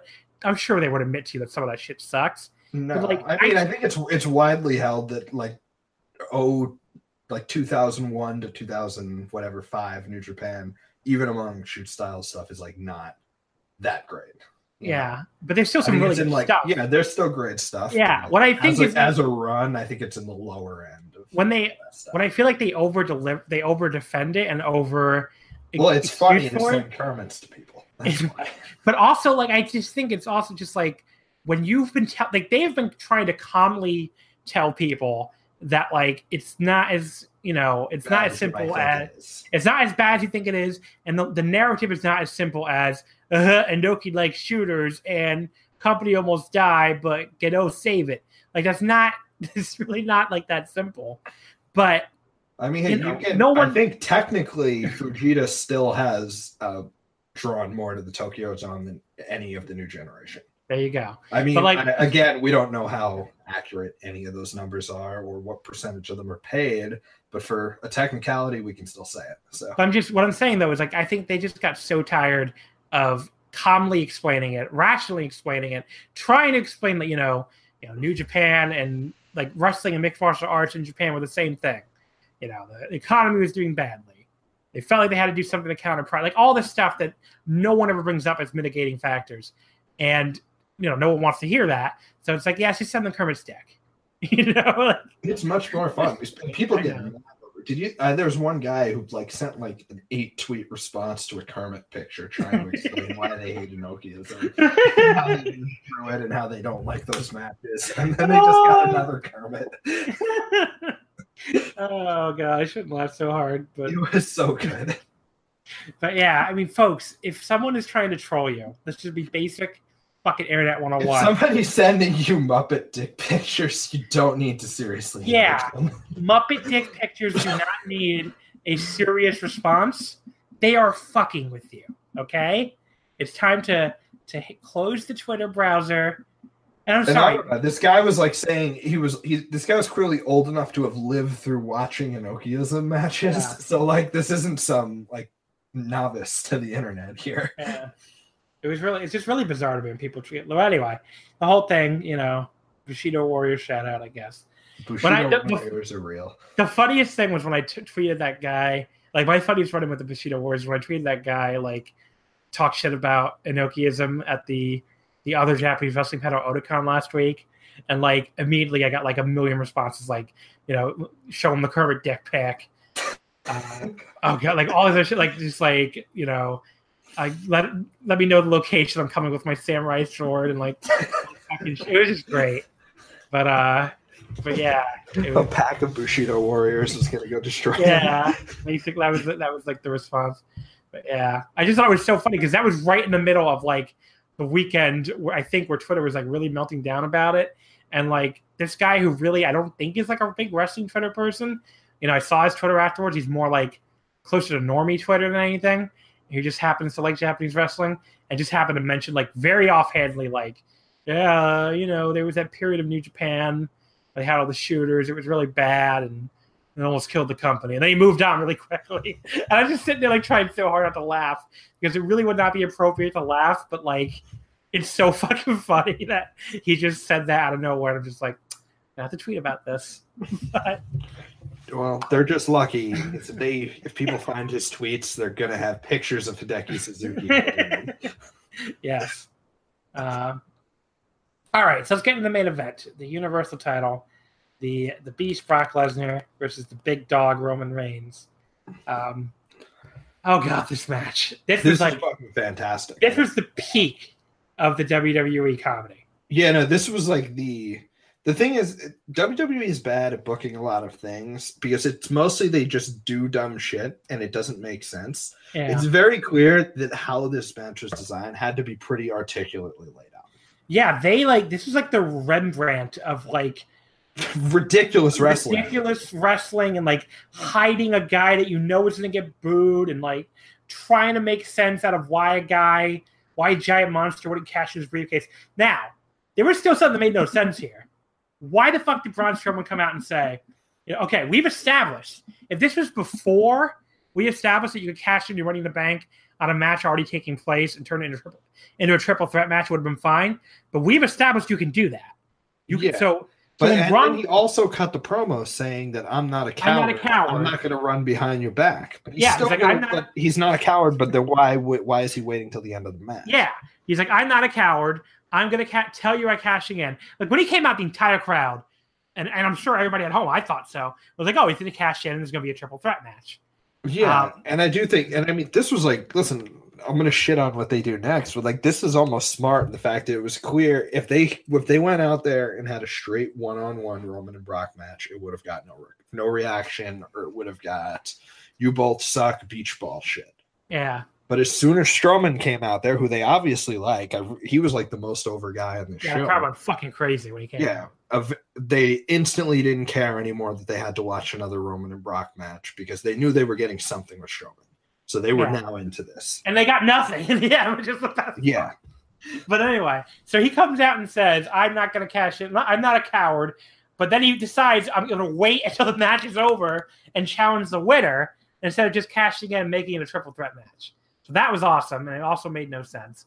But everything after that, why don't you take it away here? Because I know you really love this. Yeah, so I'll give the basic play-by-play here. The match starts. Roman spears him like 2 or 3 times, but instead of kicking out, Brock immediately puts him into a guillotine choke.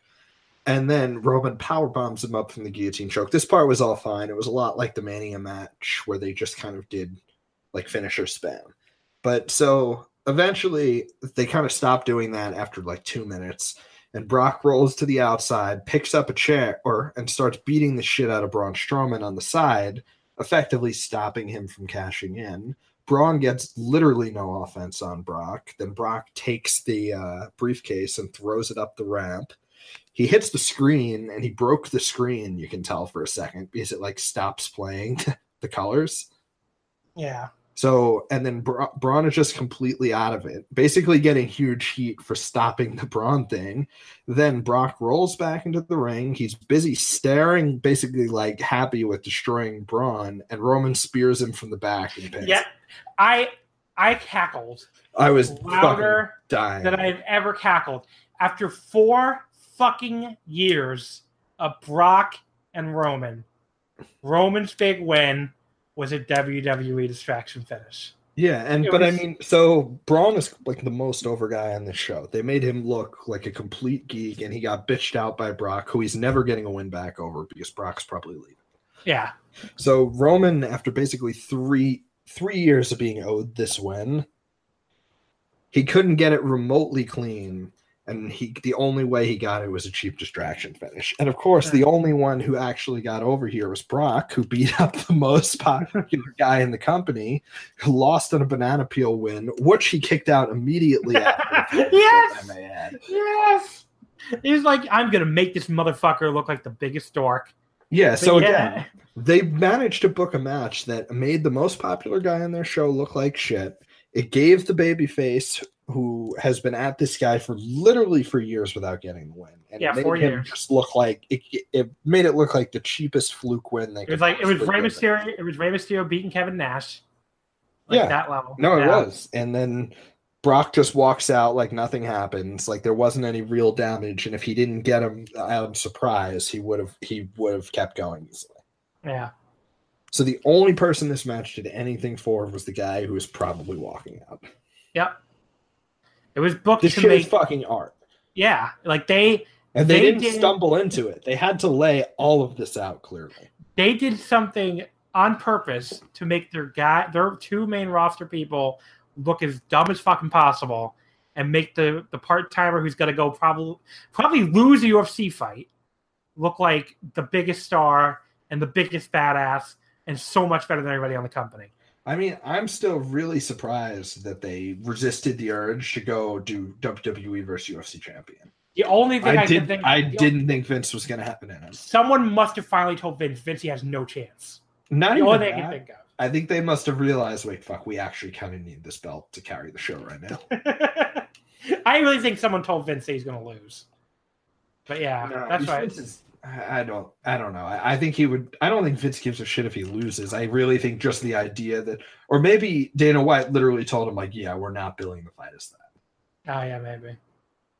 Like maybe something like that. Or Brock was just refusing to lose the whole time, and they finally found a finish stupid enough that appeased him. No, because he was mad when they put Roman over at WrestleMania.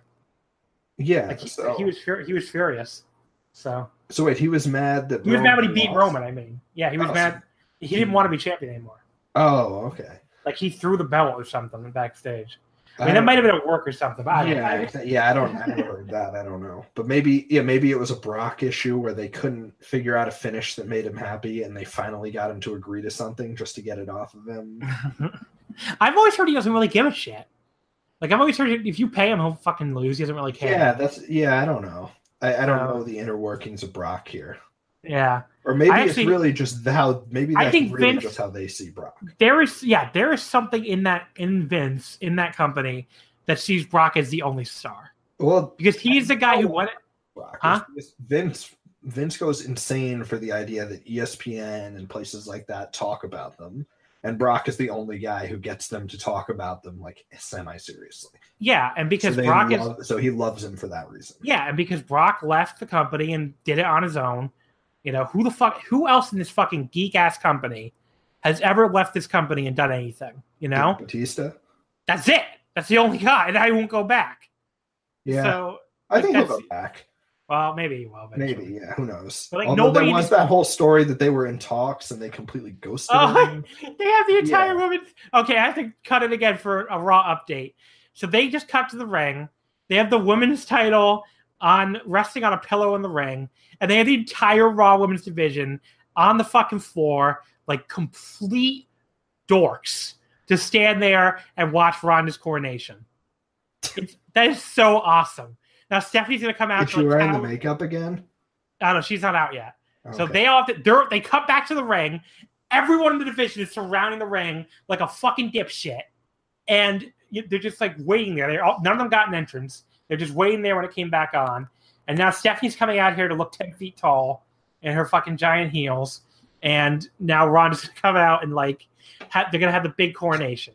So there you go. Now they're all clapping for Steph. All right. Oh my God, this is so awesome. This shit fucking rocks. Yeah. It's like, you little fucking geek girl, stand there and come see your new queen. Like this company. Oh, I love this company. But yeah. Back to Brock and Roman. Again, like this was like the amount of work you had to do to get Roman a one-off pop that, I mean, you said you watched it and he just got mercilessly booed again at the start. Yeah. At the start of Raw, the crowd hated him. So they got a one-off pop for Roman. They made Strowman look like an idiot, and they really just put Brock over. Yeah. Was this like Vince's final crusade? Like, I'm gonna get you to cheer the Roman moment. You're gonna do it. Like, was this him? Look, he succeeded. God bless the guy. He succeeded. No, that's it. Does he not give a shit about the long-term Roman pop? He just wanted to take one final W over the marks. Like, I guess so. That's what it's got to be. Because he did get the W. He got it. Yeah, he decisively got it. He tricked those people into cheering Roman. Yeah. So, I mean, the people probably thought they were about to get a cash in. Yeah, I think they did. Although I don't know why you would. It looked like Braun looked destroyed. I don't know. Yeah, this is the same guy who used to climb out of rubble every time they threw him in a trash compactor, and you heard like grinding noises of his. That's not Brock. Okay. They don't care about that stuff, but they'll protect Brock. I'm saying from the fans' perspective, like this man survived being thrown in the trash compactor and murdered. I think it wasn't like that unreasonable to expect he would get back up. I don't know. When you saw Roman get the pin, did you think that was it? Yes. Same. But I'm saying it wouldn't shock if the live crowd still like held out. They were getting something else. Okay. Yeah. No, I can see that. I don't know. At least I thought it was because I thought like, why the fuck would they bother having Brock do all that if it wasn't? But yeah, look, we're getting away from that. Is true. Vince gets his W, but just the fact that for the 4-year story, do you remember like fucking Frey and all those people before going to WrestleMania were like, it's the story, the 4-year journey of Roman Reigns. Like they were like, oh, it's such a great story. It's been built so well. How dare these fans not cheer for this match after all this build? And then the payoff finally, Roman's big win was Brock was distracted, kicking another man's ass, took one spear when he turned around, kicked out of 3. That was Roman's big moment. It's just amazing. It's amazing. Like I did see I saw a lot of people on my feed who liked Roman happy over this. Yeah. And I don't understand that because I don't think you could have made this any less meaningful. Yeah. I think there's a lot of people who are just happy it's finally off Brock, which I get because it seemed pretty clear just by watching it. Like the actual fans don't see Brock as a special thing anymore. Yeah. So if he only shows up once every 3 months and nobody cares, he has no real use to him. Yeah, at least get the belt off of him. The Brock, it's really funny because like the people who don't watch WWE that much, they actually still do view, more of those people view Brock as special still. I don't know if you've noticed that, but if it does feel like those people do view him as special, but like. The rest of the people, like the people who actually watch WWE all the time, they do not view him as special. So no. Yeah, I just want to look up the Brock list. That's been a WWE fan thing, really. Oh my god! Hating part-timers. So Universal title. Do you want to guess the Universal title's rating on Cage Match? I'm gonna guess 3.7. That was really close. 3.27. Okay. So you're a little over. So let's go through this Brock Lesnar title reign really quickly. April 2nd, 2017, Brock beats Goldberg in 4:45. That was awesome. Yeah, the Goldberg match rules. Yeah, that's the one good thing here. September 9th, 2017, beats Samoa Joe in 6 minutes. That was not very good. That wasn't a good match. August 20th, the Fatal 4-Way. I think that's super overrated. It was like a 3 3/4 star match, but like I thought that was 4. I thought that was pretty good. Like I saw a lot like 4.5 plus. September 24th, No Mercy, Brock and Braun. That's one of the most disappointing matches of all time, I think. Yeah, I mean, people were so hyped for that. That was awful. I don't know. I didn't think it was going to be very good. I don't know. A lot of people were really into it. I don't know. I think people are clearly really into Braun to the point I think they might have forgot that Brock isn't going to let him work anything but the Brock match. Yeah. And obviously, he just is not the kind of guy who should work the Brock match. January 28th, the triple threat of Braun and Kane. That was so awful. Yeah, that was horrible. That was really terrible. April 8th, WrestleMania 34, Brock and Roman. Just one of the most hilarious match, but really, really terrible. April 27th, the Gurr. I'd never seen it, but I don't think it's very good. I've heard it's very bad, and the finish almost crippled both of them. Yeah, the finish looked really awful. Either, so I can't say. August 19th, SummerSlam. Roman Brock, 6 minutes long. It was really funny. I gave it 4.5. That's something, but I wouldn't go that. I gave it 3 Listen, stars. I don't know if listen, there's been better matches, but there's under 20 matches I think I've enjoyed more than that. But here's my question. From the purest standpoint of how much I enjoyed it, I enjoyed it a lot. For a title reign of 16 months, basically. Like when you look at that's the entire reign, is that one of the worst reigns of all time? I mean, you also have to consider the only person that it's longer than that. Yeah, it's probably. I know. Because didn't Goldberg get it? No, Goldberg beat Owens. Oh, okay. I thought Goldberg got it off Brock, and then they gave it back. It just feels like Brock's been champion forever because he had that really long WWE title reign right before that. Because it was up to 31, then Rollins lost it. Yeah. And then I think, didn't Rollins get hurt and Owens won it, and then they did that? But no. That's a different title now. Oh, okay.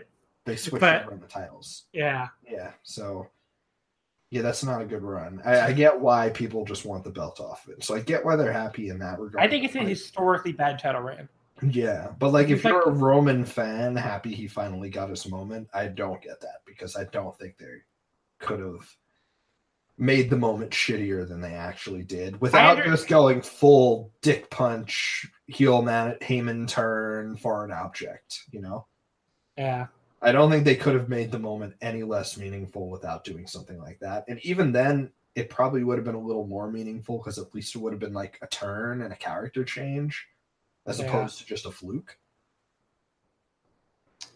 So, it was hilarious. It's the funniest fucking shit.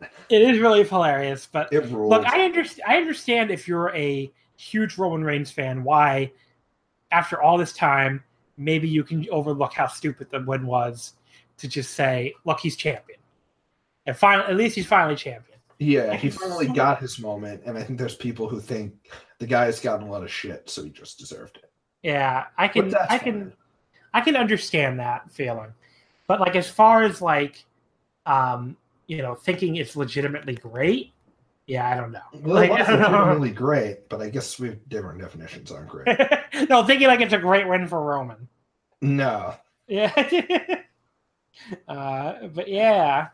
So that's SummerSlam, folks. Look,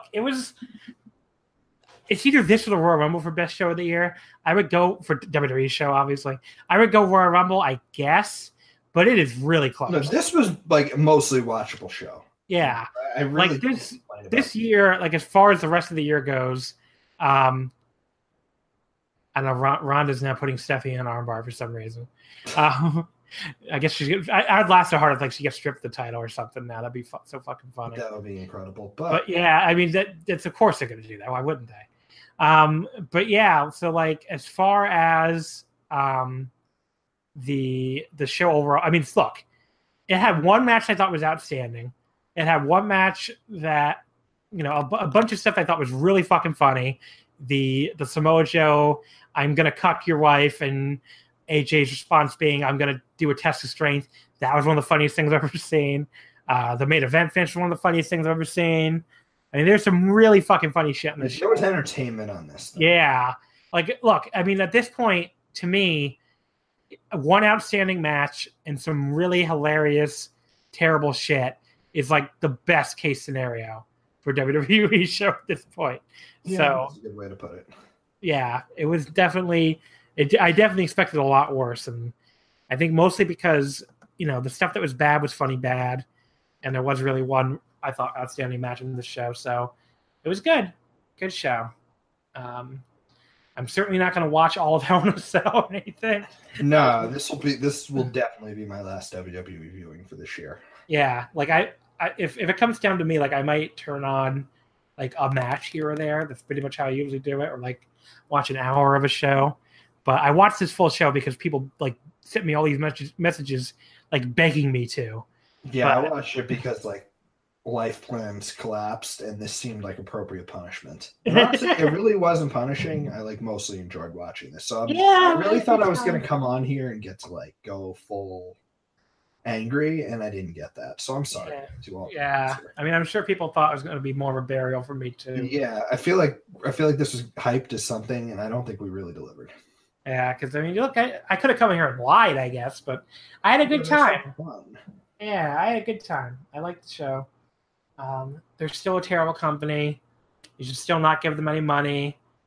They still fucking suck, but they put on a good show. Good for them. I'm not even sure it was good, but it was funny. Yeah, funny, I guess. It was entertaining. Gargano and Ciampa though. So you watched I didn't watch these, so I'll let you take through them. And I'm not gonna talk a lot about Takeover because I only saw 2 matches. But yeah, Gargano and Ciampa was like the worst fucking shit. Like that was worse than almost every single match on SummerSlam, and like I just don't understand anymore. Like what the people who love that I do not understand what the people watching it are like really nuts into. I don't like remember we were talking about like the Miz Bryan match had like subtlety to what they were doing. Yeah.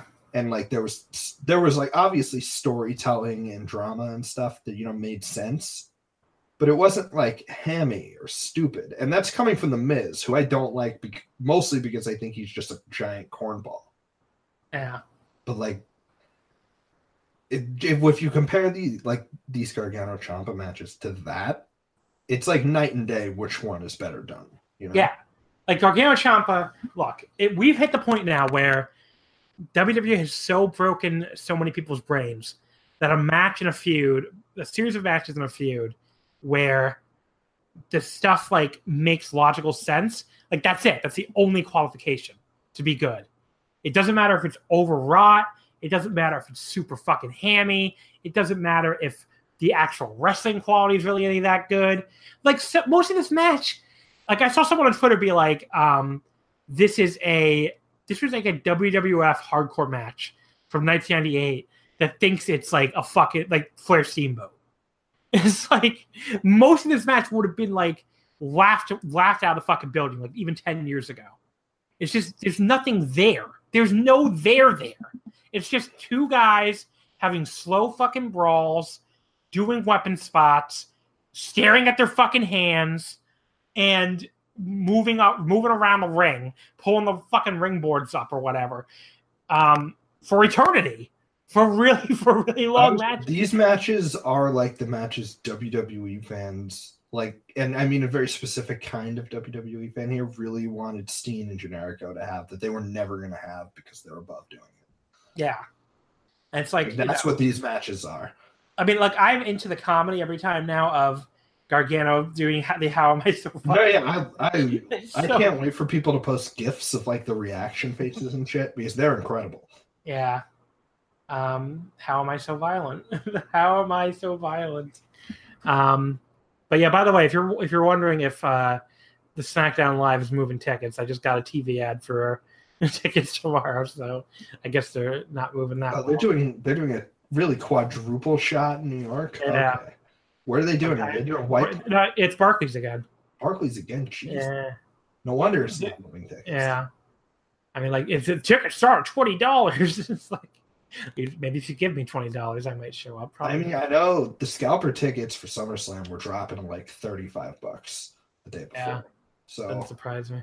They and have you seen how much the all-in tickets are going for? I have not. Oh my god, it's fucking disgusting, actually. It's like the scalper demand was real on it. Like yeah. I know there was a little bit. Not a lot of people scalped them, basically. So like, I have thought long and hard about selling my third row tickets because I could get a lot of money for them, but I couldn't talk my friend out of like not going. Okay, I mean you got to work on it if you can make that much money. Yeah, I could get like $800 probably. Jesus. I know. Yeah, I mean, I remember there was a ton of talk on that, like as soon as it sold out, that it like got weirdly scalped or something. Yeah. Nothing came of that afterwards. Yeah, there's like almost no tickets. That was kind of just people looking the shit on it. Yeah. I mean, if you want to talk about what gets scalped, it's fucking WWE. Yeah, and I don't think they get scalped. I don't think MSG really got scalped that badly either. I think it's only like, I don't know, maybe a little more than All In, but I don't think as much as WWE. But I could be wrong on that. I haven't looked in a little while. But yeah, so back to what the fuck were we talking about? How Am I So Violent Face? Oh yeah, How Am I So Violent Face match. Yeah, I mean, I might give that like a star. Like I thought it was the worst of their matches so far by a fucking mile, and I have not liked any of their matches. So now here's a real challenge: which is worse, that match or Kenny versus Cody from the Moo Palace? Oh God, that is really tough.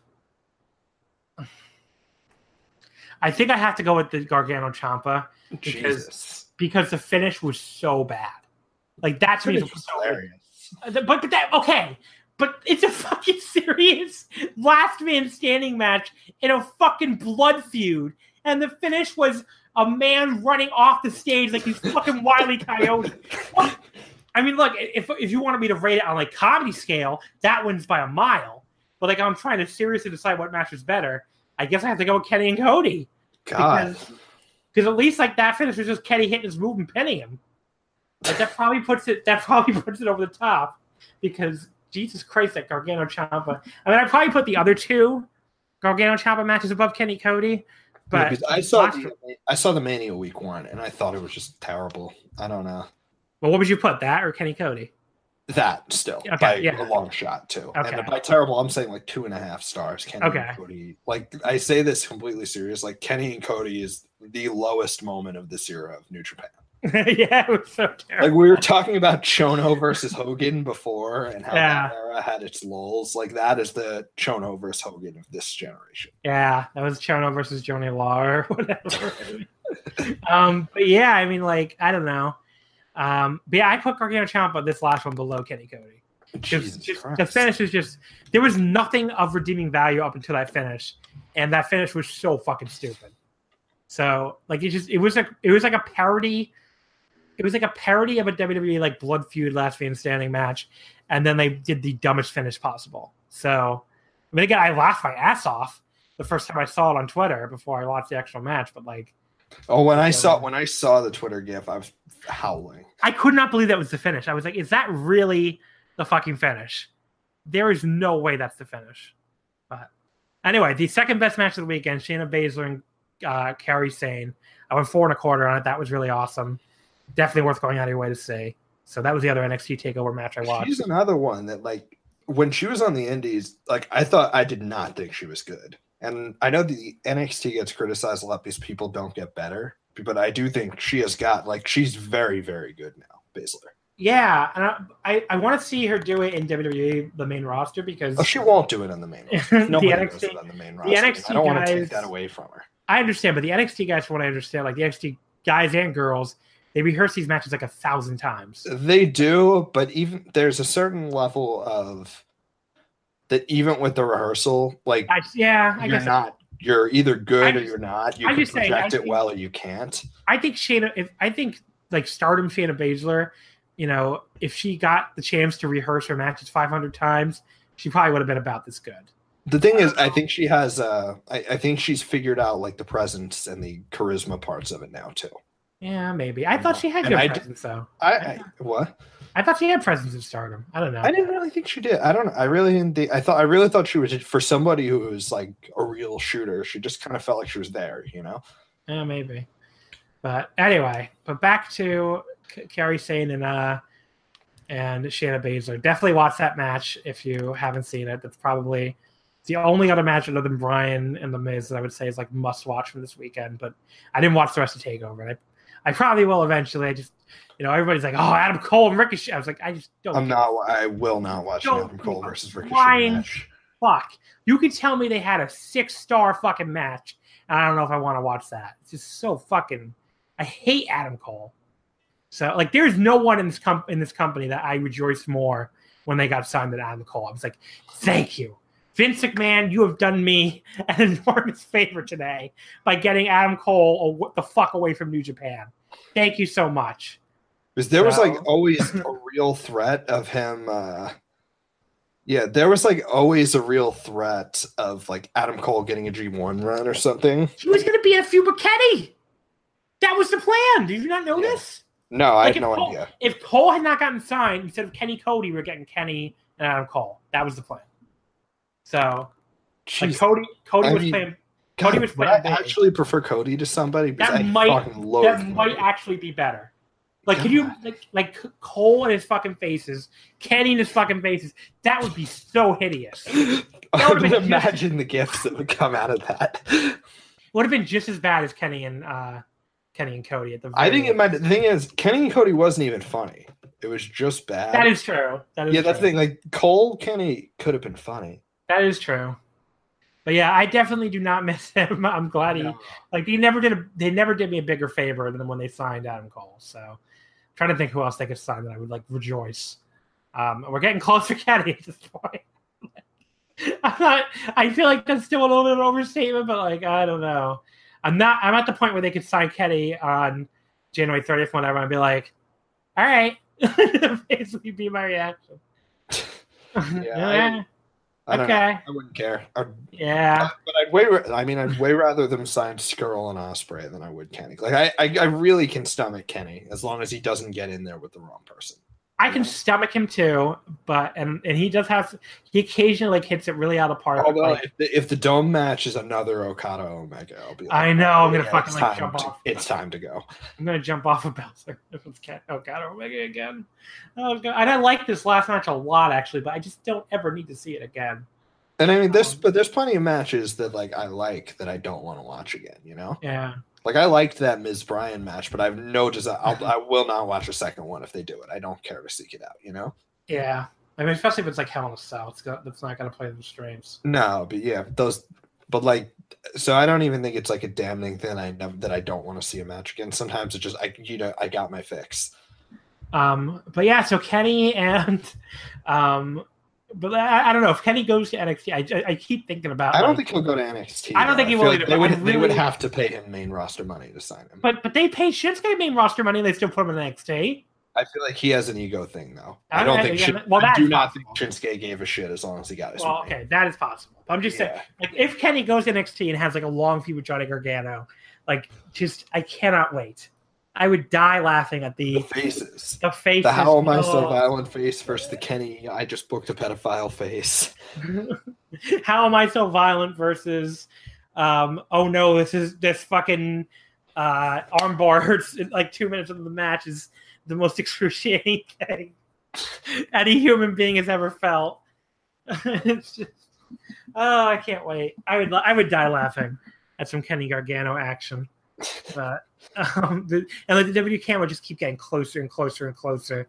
Like I had a tweet like that. It was like the camera just keep going in and in on both of their faces until like the cameraman like knocks over Johnny Gargano by accident, and Kenny just falls on top and pins him, and that would be the finish. Like they're just gonna come up with dumber and dumber ways for Gargano to lose these matches. Oh, I love this company. It's so it's so good. It's so good. It's so fucking terrible that it's actually like when they're doing shit like having a man run off the stage. Oh, who's figuring this shit out? Who thought that idea up? Oh, like I just want to see Johnny's face when they're like, okay, Chubb is gonna be here. You're gonna be here. And you're going to run at the motherfucker as fast as you can. But the last second, he's going to kind of move. And you're going to go flying off the stage. You're going to hit your knee. And you're not going to be able to stand. And that's the finish. Like, I just want to see Johnny's face. I want to see his face when he was told the finish was running off the stage. I can just imagine. We figured out he's a name searcher still. Yeah. Because he's been blocking people making fun of the faces. But I'm just imagining him going up to fucking Triple H and Shawn Michaels, like, please don't make me do the face. I keep getting roasted for him. And they're like, oh, don't worry, we got something way better for you. But he still did the face. And then they tell him he's jumping off the stage and getting knocked out. Oh my god. It's like this company is like an elaborate rib a lot of the time, and that's awesome. Like, wrestling is fucking stupid. Just do this stupid shit. Who cares? You're going to make your $1 billion. Who the fuck cares? Yeah, exactly. They can do whatever they want. Yeah. But, I mean, I wish... NXT, even in a normal world, like, NXT is completely incapable of returning a profit. Yeah. Like, they're spending way more money. Look, I'd be honest with you, the only thing that really makes me hate them is the oversigning stuff. If they just existed in a bubble, like, yeah. If they stopped signing every goddamn person on the planet and just let other companies like exist, I would have really no problem with them. The only thing I hate them for is this idea that they have to sign everybody under the sun and never release anybody either. Which is that's the thing. Like, the indies, like, they actually need people to get signed just to clear it out from getting stale. Yeah, but, like, you're supposed to put people back. Literally, yeah, they're supposed to refill it and not take literally everyone before they even get their big runs. Like Chris, look, 10 years ago, whenever Cassius Ohno doesn't work out, so he goes back and he has this crazy run as Chris Hero again and Evolve and all that. That will never happen again. No, they're never doing that again. They are never releasing. The only people you're getting are like Cody type guys who just get mad and quit, and those guys all suck. Yeah. Do you want to watch a Ziggler or a Zack Ryder indie run? Yeah. I mean, like, so if they just stop the oversigning shit, I really have no problem with them. They would. Although I stop do signing. think the 205 roster gets gutted sooner than later. I hope so. Yeah, I do think that one kind of. Those people need to. I mean, I shouldn't say I hope they lose their jobs, but the indies need some fucking people. Yeah, I don't know. I imagine those are the people that. So I do think they're going to end up releasing someone anyway. But even half of them, they'll still probably just throw in the Florida Loop. Yeah. Or just have them say, "You're on main event now." Main event's now 3 hours every week. Yeah, I don't know. Like, but I do think you're going to get some. Like, I think TJP might come back to us, unfortunately. Oh, thank God. I've been counting down the fucking days for that one. But yeah, so like if WWE would not sign everybody under the sun, I really have no problem with them. They just want to fucking make complete asses out of professional wrestling and do the dumbest possible shit. That's pretty funny. I have no problem with that, okay? They can do whatever the fuck they want with their money and with their $1 billion. You know, Vince McMahon thinks this shit is funny. Good for Vince McMahon. I just wish they would be a little more like live and let live about the rest of the wrestling. But yeah, they're never going to be, so that's the big downside, obviously. So yeah, what are you gonna we're just stuck with them existing like they do. But okay, let's get to the questions. We did get a bunch. Did we? I didn't look what we got, so I hope they didn't ask us to break down WWE booking. Actually, we didn't get that. We got a few. Let's see. I'm trying to find them, and I can't seem to find them. Did nobody tag us? Okay, here we go. At Mongo_Murray, where does John Boy fucking up his knee by running off the stage rank in the history of stupid things done by a babyface? Very high. Yeah. What's higher? I don't know. Maybe all the time Sting thought people were not going to turn on him. Yeah, I mean, but has there ever been a single act as funny as this one? Because I can't think of one, Yeah. I'm struggling and I'm trying. I mean, Sting really did let everyone under the sun turn on him for a decade. Yeah. I mean, that was pretty stupid.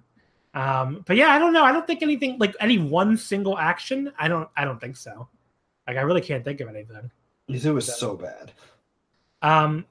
At Cam is what band would Constable Corbin be a bassist for? Mudvayne. I was gonna say I saw that one and I thought about it. Mudvayne. Yeah, that's probably a good answer. At LU Tang Secret, longtime listener, can I get a deep dive into the WWE Glam Squad conspiracy? Does Ronda really have her own hair and makeup team? Do they have favorites? I don't know anything about this. Yeah, I know nothing about this. I'm sorry. Yeah, sorry, big dog energy. I can't really. Yeah, I got nothing for you here. But the makeup looked funny, if that makes you feel any better. Yeah, I mean that Lady J person who tweeted out the comparison. Oh, God. And she still hasn't deleted that. I'm like, to Bull Nakano. I saw someone just tweet out deleting a tweet is free. Hours later, why do you still have that up? Why do you want to keep inviting people in? And she was freaking out because someone told her to kill herself or something, which no one should be doing that. But just delete the fucking tweet. It's so stupid. I mean, unless you want to see Kermit's. Yeah. I don't understand. Unless you enjoy seeing the Kermit dicks show up in your mentions. If I tweeted something incredibly stupid that everybody was roasting me for, I think I'd probably just delete it. I don't think I would leave it up there. I mute any tweet that gives me more than 20 favorites, though. Because I get keeps giving me so I'm trying to play my One Piece game. At Jamala James, I actually have. So you have notifications on, I guess. Yeah. I turned mine off a long time ago. I keep mine. I don't get. I think you have a lot more. I only have 400 followers. Yeah. So I don't actually get that. Other than the same 30, 40 people over and over again. Sometime after I crossed 1,000, I think, was when it was I really can't have my phone popping up every time. Yeah, because I used to have a few thousand on my old account, and that one it just got to the point I couldn't read it. Yeah. So. All right, so at Jamala Jones, what Noah match did Trent Seven watch that made him think he was Misawa and Kobashi for a night? I actually have no idea what he's talking about because I didn't watch it. I didn't watch this either. But I heard any chance to point out that Trent Seven is a 6-second bitch, I will take. I thought it was funny that he did use an Emerald Frozen as a transition move. So good for him. Good for him, I guess. Is that better than Michael I don't know getting 2 counts on burning hammers? Is that funnier than Elgin getting 2 counts on Burning Hammers? It's probably about as funny. So, do you know what they're promoting? Do you know what they're promoting for SmackDown tomorrow? I have no idea. Do you know what they're promoting? They just ran a commercial, so let me just tell you. All right. Randy Orton versus Jeff Hardy. Hell yeah. Ooh. The Bludgeon Brothers versus New Day in a no DQ title match, because I guess they're just going to get to use their hammers, and very special interviews with Becky Lynch and AJ Styles. All right, so you know what? I'm in on this. I'm gonna buy tickets right now, starting at $20. I'm in. Let's do it. Are you really gonna go? No. Okay. Because they're gonna ask AJ Styles what do you think about Joe wanting to fuck your wife? And he's gonna be like, oh, I want to put him in a headlock. I want to test his strength. That really makes you want to test. And the other thing, why would AJ Styles? Okay, now I'm overthinking this. I'm not going that far. No, just tell me what you're going to say. Why would AJ Styles want to initiate a test of strength with a guy who's obviously visually twice his size? Yeah, this very strong-looking man who wants to fuck my wife. Let's test strength, brother. Let's go. I think he won the test of strength too. Fuck this happening. At Jamala Jones. Oh, we already asked that actually, but yes, Jamala. I don't know what match you watched. Maybe he listened to the award-winning Omakase Noah retrospective and followed us along. I don't know. That was last week. But everybody do you know what happened on that? Did you hear that episode or no? I have not. Okay. No, neither did anybody else. All right, neither did anybody else because I got all these fucking things in the what's it called? In that survey I did telling me, you know what people wanted really badly, according to the survey? What? They wanted Noah talk and they want historical episodes because I got so many people. They must just really want to talk Nakajima. But do you know? And that show last week, did our worst numbers in a month or something. So it's it turns out people don't actually want. Don't take it personally. I've listened to no podcasts in the past. Oh no, it's fine. No, dude, it's fine. I'm just saying our numbers are really bad, and so people basically it's one of those things where the promoters famously will not book the babyface versus babyface matches the fans tell them they want. It's the same thing apparently. Don't actually book the historical Noah episodes. The survey people tell you they want, but I mean, look, we did good, but we didn't do our normal numbers. Did you do better than the CZW episode I was on? I think we did do better than the CZW. Dang. The CZW people want to talk about Kenta Kobashi than they do Sozio. The CZW show is, I think, our second least listened to episode. You told me we did pretty good after we did it. Yeah, but we've had a lot of episodes that have passed it since then. So. Okay. I mean, at least it was a while ago. Yeah. But yeah, more people want to hear about Kobashi than Shozio. It's true. I don't blame them. Okay, so at Weed Mouse, favorite fantasy book or dream Gorillas Del Ring stable. All right, so have I ever explained Cranio to you? Do you know who Cranio you have? is? Yes. Okay, so Cranio has now. Excuse you. I've seen Cranio live. Okay, so Cranio has now started a stable where they come out to the ring in gorilla suits doing Gangnam Style. That's awesome. Yeah, so I thought long and hard about this. My dream trio, it is Cranio, Mr. Niebla, and Togi Makabe. All right. That's pretty good. A dream? Yeah, do you have a dream two wrestlers you could see walk out in gorilla suits doing Gangnam Style? I really want Taiji Ishimori for some reason. I just think the size contrast would be funny, and I think he would do a really good Gangnam Style. And he can definitely do some Gangnam Style. And then I want someone who really cannot dance at all. So let me see. I want to see Kenny Omega out there. Let's see Kenny doing Gangnam Style in a gorilla suit. But I feel like he'd have it up too much. Yeah. He'd revel. I think you're right. He'd be too into it. Maybe Cody. Yeah, because Cody does not want to do Gangnam Style. Yeah, maybe Cody would hate it. Let's do Cody. Okay, so at HP Joker, if one wears a CMLL booking hat, do they become the booker? No, that's not how the hat works. Okay. At Funky Ass DG, can you discuss the show's cameo from Wildly Despised Instagram figure? Oh, the show's cameo from Wildly Despised Instagram figure, the Fat Jew. I don't know if you noticed, but there's basically this Instagram comedian that literally does nothing but steal Twitter jokes without posting the username, and everybody hates him. His name's the Fat Joe, and he was in the front row, and you kept getting pictures of him behind AJ Styles. Oh. So yeah, if you want some real deep lore, somehow somebody comped the Fat Jew front row tickets to SummerSlam here. That's something. It is. At Travis Zick. What the hell is with all the fuck finishes and squashes at SummerSlam?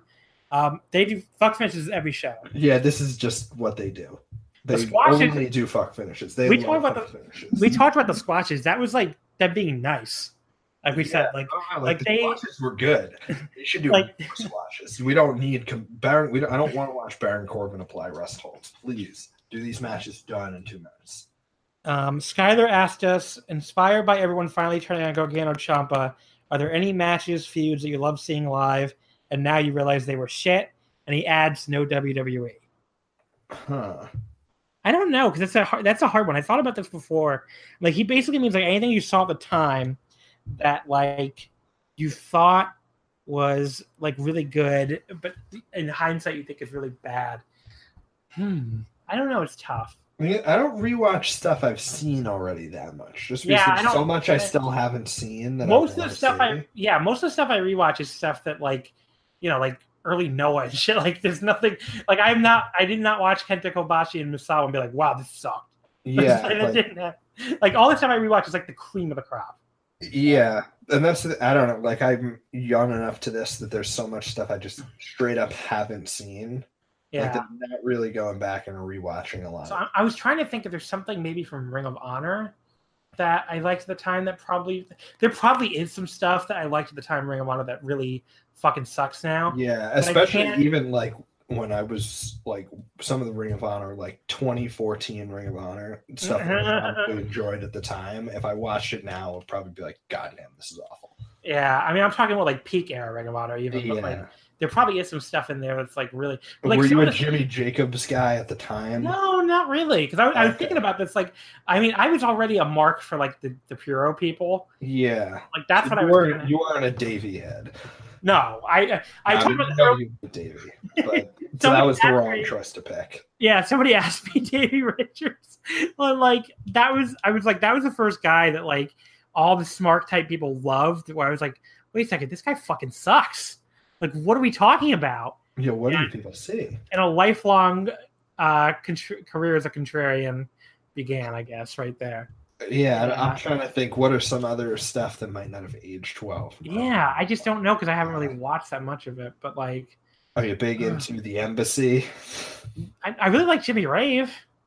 All right. I think they would probably hold up though. Yeah, I mean, I've watched that stuff now, or I mean, within the past like 2 or 3 years, and it's all been pretty good. Yeah, Jimmy Rave was really good. I really don't see. Yeah, I mean like the big thing that I think holds up bad is anything Jimmy Jacobs. Yeah, that could be. Thought, like, but I just wasn't. I wasn't watching this shit. I just thought everything he was in was brutal. I wasn't into him though at the time, so like that was not. How do you feel about Kevin Steen? Because I know a lot of people don't. That's a good one. Yeah, I liked him. That might be it. Yeah, because I know there's a lot of people, especially now, who are coming out saying they straight up did not like him, or they don't think he's good now, and they think he's a lot worse. Yeah, that could be it. That could be the guy. I mean, I wasn't watching a ton of Ring of Honor by the time he was like on top, but I was watching like a little bit. And yeah, I don't remember disliking, but I don't remember loving him or anything. Like I wasn't a big Steen Generico guy. He was more like the period when I was watching Ring of Honor more, he was more of a mid-carder. Yeah, he peaked in Ring of Honor in like 2012. Yeah, that was like well after I really stopped watching. And like that's definitely way after like the quote-unquote golden age. Yeah, this is a really tough question from Skylar. I mean, what year do you think the golden age ended in your... Like 07? Okay, so yeah, that was like, was he even in the company at that point? Yeah, he just would have started, I think. I mean, I still watched a few years after that. Like 09 was the year that I absolutely stopped watching. But yeah, like I think like after the Bryan title reign is really when the Bryan reign is good, the Morishima reign is good, and after the Morishima reign, it really goes down the tubes. But yeah, I don't know. I can't really think of anything that I really loved at the time that I went back and watched and I hated. It's really difficult. Yeah. Like if I was allowed to do WWE, I might be able to come up with something, but I really can't come up with anything. Even that, yeah. Even let me think about. WWE would Okay, be let me like think about stuff from when I was a kid. Yeah, let me like. There's probably some stuff I loved as a kid in WCW that was actually pretty bad. Like, I was probably really into like some NWO shit that's really actually awful. But again, I was like, 8 years old. Yeah, so it's not really the same. But I wasn't really like an ECW person either, and like that shit like is brutal to watch now. And I was not really an ECW viewer until like I completely missed like the golden era. I went to one show in like 2000. Yeah, I mean, I don't know. At least watching ECW later, there's select stuff that's still pretty good, but yeah, most of it is really awful. And this is coming from someone who likes like trash hardcore wrestling. A lot of it's just bad. Like again, this is coming from someone who can wax nostalgic for Sozio and the notorious scumbag Devin Moore. I just can't think of anything that I really just fucking love the time and hate now. So I guess what I'm saying is I've always had perfect taste. Absolutely. You've come to the right place, folks. No, I don't know. I really just can't think of anything. Maybe if I'm trying to think, was there anything in New Japan in the past like 5 years that I really loved? You know what? Maybe I was more into like the early Bullet Club stuff. I'm trying to think though. I really wasn't that into it. Like there has to be something, but I just can't think of anything.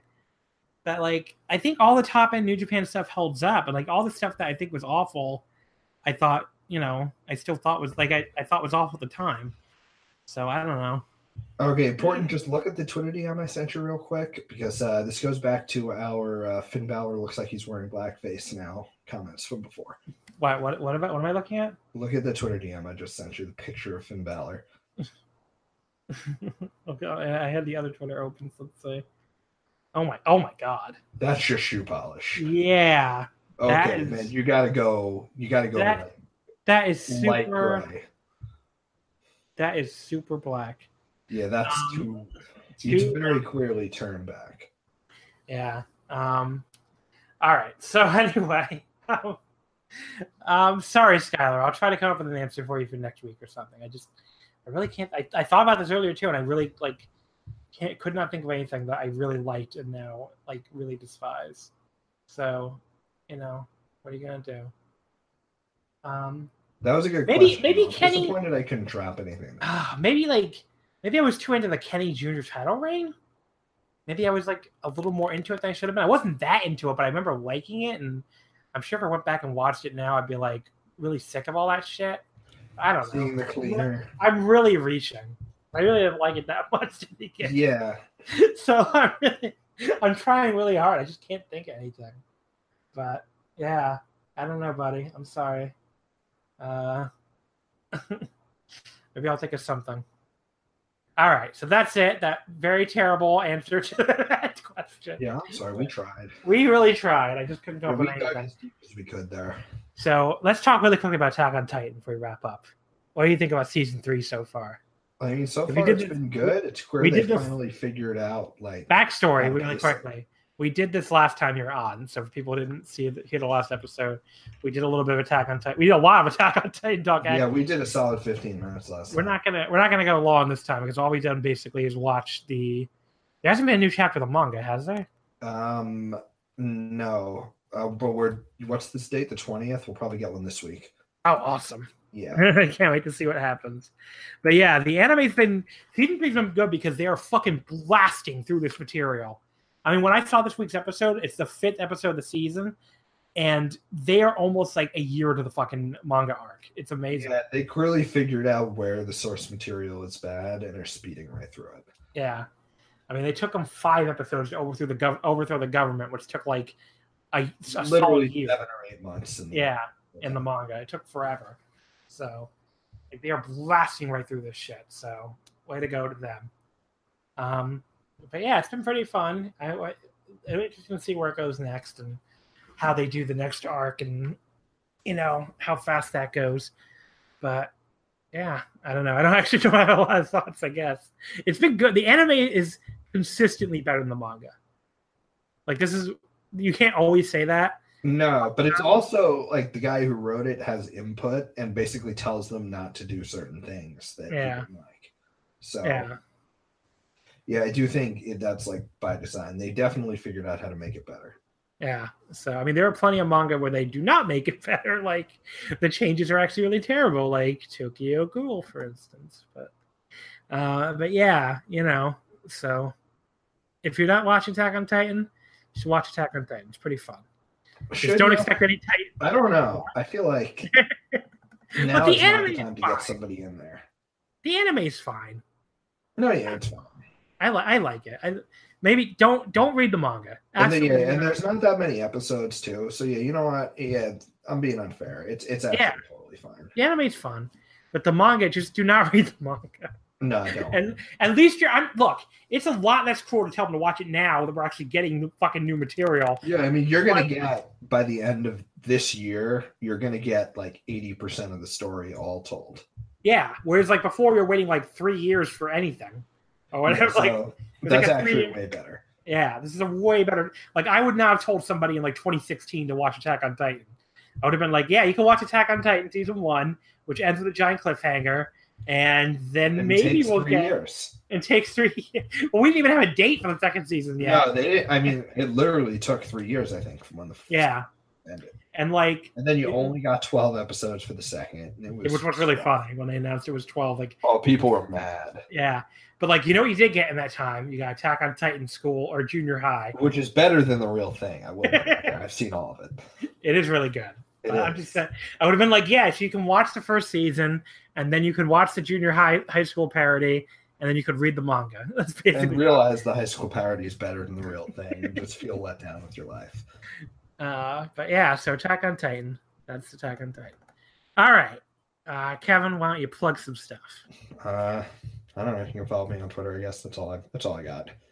At Daruki Noi. DARUKINOI. I feel like the amount of people who actually know how to spell that just from saying it, and the amount of people who listen to this podcast are like almost a flat second. Look, we have more listeners than you think. Excuse me. No, I do. I'm sure some of them can't spell. Yeah, I'm sure there is too, but still, like the amount of people who I don't have to spell that out for is like probably a sizable chunk here. Yeah, I mean we're definitely the nerd podcast of the WOW network. It's like where do you go if you're tired of hearing like the normie wrestling fan takes? Where do you go if you want to hear that Nodoka Oni-san is significantly better at pro wrestling than Will Ospreay? You come here. Because it's the only place where you can handle correct opinions. But yeah, did you see like some of the feedback I got today on, I guess, just this show / my opinions in general was really funny. I had someone tell me a sentence I did not think I was ever going to get about me was, if you told me 2 years ago, it was, I like John. Let me quote this guy. It was at Nightmare Ball something. Yeah, Nightmare Balla. I'm sorry, Nightmare Balla 1. A lot of Touche LA takes I disagree with, but they're one of my favorite people I follow. Dead ass, they don't give a fuck, and I respect that shit. Plus, Professor Omikaze is awesome. Markeem, thank you, sir. I appreciate that. And then Trigun Grave replied and said that my Kenny Omega takes, which 99% of the time feel negative as shit, annoy me. But if that doesn't exist, I would be pretty decent. So there you go. I'm fine. And this guy, of course, has a picture of Kenny Omega holding the belt, doing the gun pose as the avatar. So, Markeem, I will dead ass keep not giving a fuck. And Trigun Grave, I'm sorry my Kenny Omega takes are negative as shit. But just wait till we do an end of the year and I get to say, oh God. Look, someone on the fucking network has to say something bad about Kenny Omega, okay? Can we do an entire episode where I exclusively list who had a better year than him and why? Oh, it's a lot of people. Kenny, look, like if you think you're gonna get any negative Kenny Omega takes from the flagship, you need something here. You need some counterweight. So we're the counterweight. We're for the nerds. We're for the people who who really want to see. I don't know, who think like Ken Oka or somebody could be having a better IWGP run, who really are holding out hope for Yujiro Takahashi to get his next big shot. I don't know. I'm just listing random people. Won another fight. He's coming back. Who? Fujita just won another fight. He's coming back. All right, let's do it. But Get back on the gas and just come out there and win every match in 7 minutes. Overall. Yeah, but we're the counterweight. What am I gonna say? So if you're down with that, it's at Wrestle Omikaze, not wrestling because wrestling is not fit. Yeah, it was too long. I'm just gonna say that every week. I decided because I actually had someone ask me that like multiple times. Like, why is it wrestle? It's like, well, because wrestling. Like, what do you say? Space limit, asshole. Don't ask me. Yeah, but yeah, Wrestle Omikaze. Please leave us iTunes reviews. You can find us on iTunes. I should always like say that at the start of the show, and I never do. Hey, I would do it, but I'm not installing iTunes. Fuck iTunes. Okay. Yeah, I hear you. But of course, you can follow us on Twitter and ask us questions on there. Next week, I don't know who my guests are yet, but I'm going to do some kind of New Japan Destruction Tour preview. I'm going to bury the shit out of some matches. Going to offer. What's getting the hatchet here? What's getting chopped? What's getting chopped? I can't spoil next week. You got to give them a little bit of tease. Okay. Who's getting some ire here? I may not be happy with the junior title tournament. Oh. I may not be that into the American show so far. I may not be super into Naito having to do another fucking D show main event with the 50-year-old man. You know, that was the biggest one where it's like, okay. I mean, the immediate way I read into that is like, okay, Naito figuratively just has the IC belt. Yeah. Like Naito is like he's the fake IC champion. Yeah, because they need that spot. Okay, I'll let you do that on your own. But yeah, that's like when I looked at that, I'm like, God, this dude, like he can literally throw it away and give it to someone else, and he still has it. Yeah, but like the Twitter is gonna like. I'm just expecting another like they're gonna have another like 3.5, 3.25 star like totally fine match, and Twitter's gonna freak the fuck out that Naito did not have a 4 3/4 star classic with the old guy on the fucking D show. Now you would know this because I didn't watch anything after the stuff for the episode that I did. But did Suzuki have a single good G1 match? Yeah, he had a pretty good G1 actually. Did he? Yeah, I liked his match with Okada a lot because I didn't hear about any of his stuff. Yeah, like, I mean, in comparison to the rest of it. Compared to the B block, yeah, he wasn't. Yeah. But on as far as like the A block, like he had a couple like 4-star flat and 4.25 star matches. So he had a good G1. He was like one of the better guys in the A block. Yeah, it wasn't. I can't really complain about him. He had some real stinkers too, but like that's it. He's a fucking 50-year-old man. Okay, in the best of days, he's still gonna have some stinkers. So, you know, he like. No, I was like genuinely like, did he have his 1 or 2 great matches this year? Yeah, he did. Which is not like nothing they hit like 4.5 or higher, but some good, really good like 4 flat and 4.25 stuff. So all right, fair enough. But yeah, but like as far as like Suzuki and Naito, just like that morning of Twitter after that match was like I think my least favorite morning on this entire website because people just like freaked the fuck out after Naito had this, you know, kind of bad match, which I still don't even think was that bad. It was like I'll grant you disappointing match with a 50-year-old man. It was all like, this is why Naito doesn't get pushed. Naito doesn't deserve a push. He's going to have performances like that. Oh, Naito isn't good. Like, it was one kind of disappointing match. Now, it stood out, I guess, because it was the first chance he got in any kind of big spot in 4 fucking months. But that was not Tetsuya Naito's fault, you know? So, I don't know. And then he came out and had an amazing match with, you know, with half the people in the G1. So... What the fuck are we what are we complaining about, you know? That US show fucking sucks. Yeah, it's really bad. We'll talk about it next week. But it looks really, really awful. So all right. So anyway, I guess that's pretty much it, right? Yeah, I think we covered everything. Got everything. We've been here a while actually. It's almost like Yeah, wow. Okay, so at Wrestle Omakase. I think I said that enough times, probably. And I hope you will tune in next week for our Destruction Tour preview. Kevin, thank you for coming on as always. I'm always happy to make people listen to my voice. And thank you, listener, for putting up with like Thank you 2.5 hours. once again. 2.5 hours of laughing, basically. But what do you expect with WWE show? You know, I was like really worried I wasn't going to be able to get more than like 45 minutes out of that. So I'm pretty proud of myself here. Yeah, we did it. We definitely, you and I both can definitely talk. That's for sure. It's true.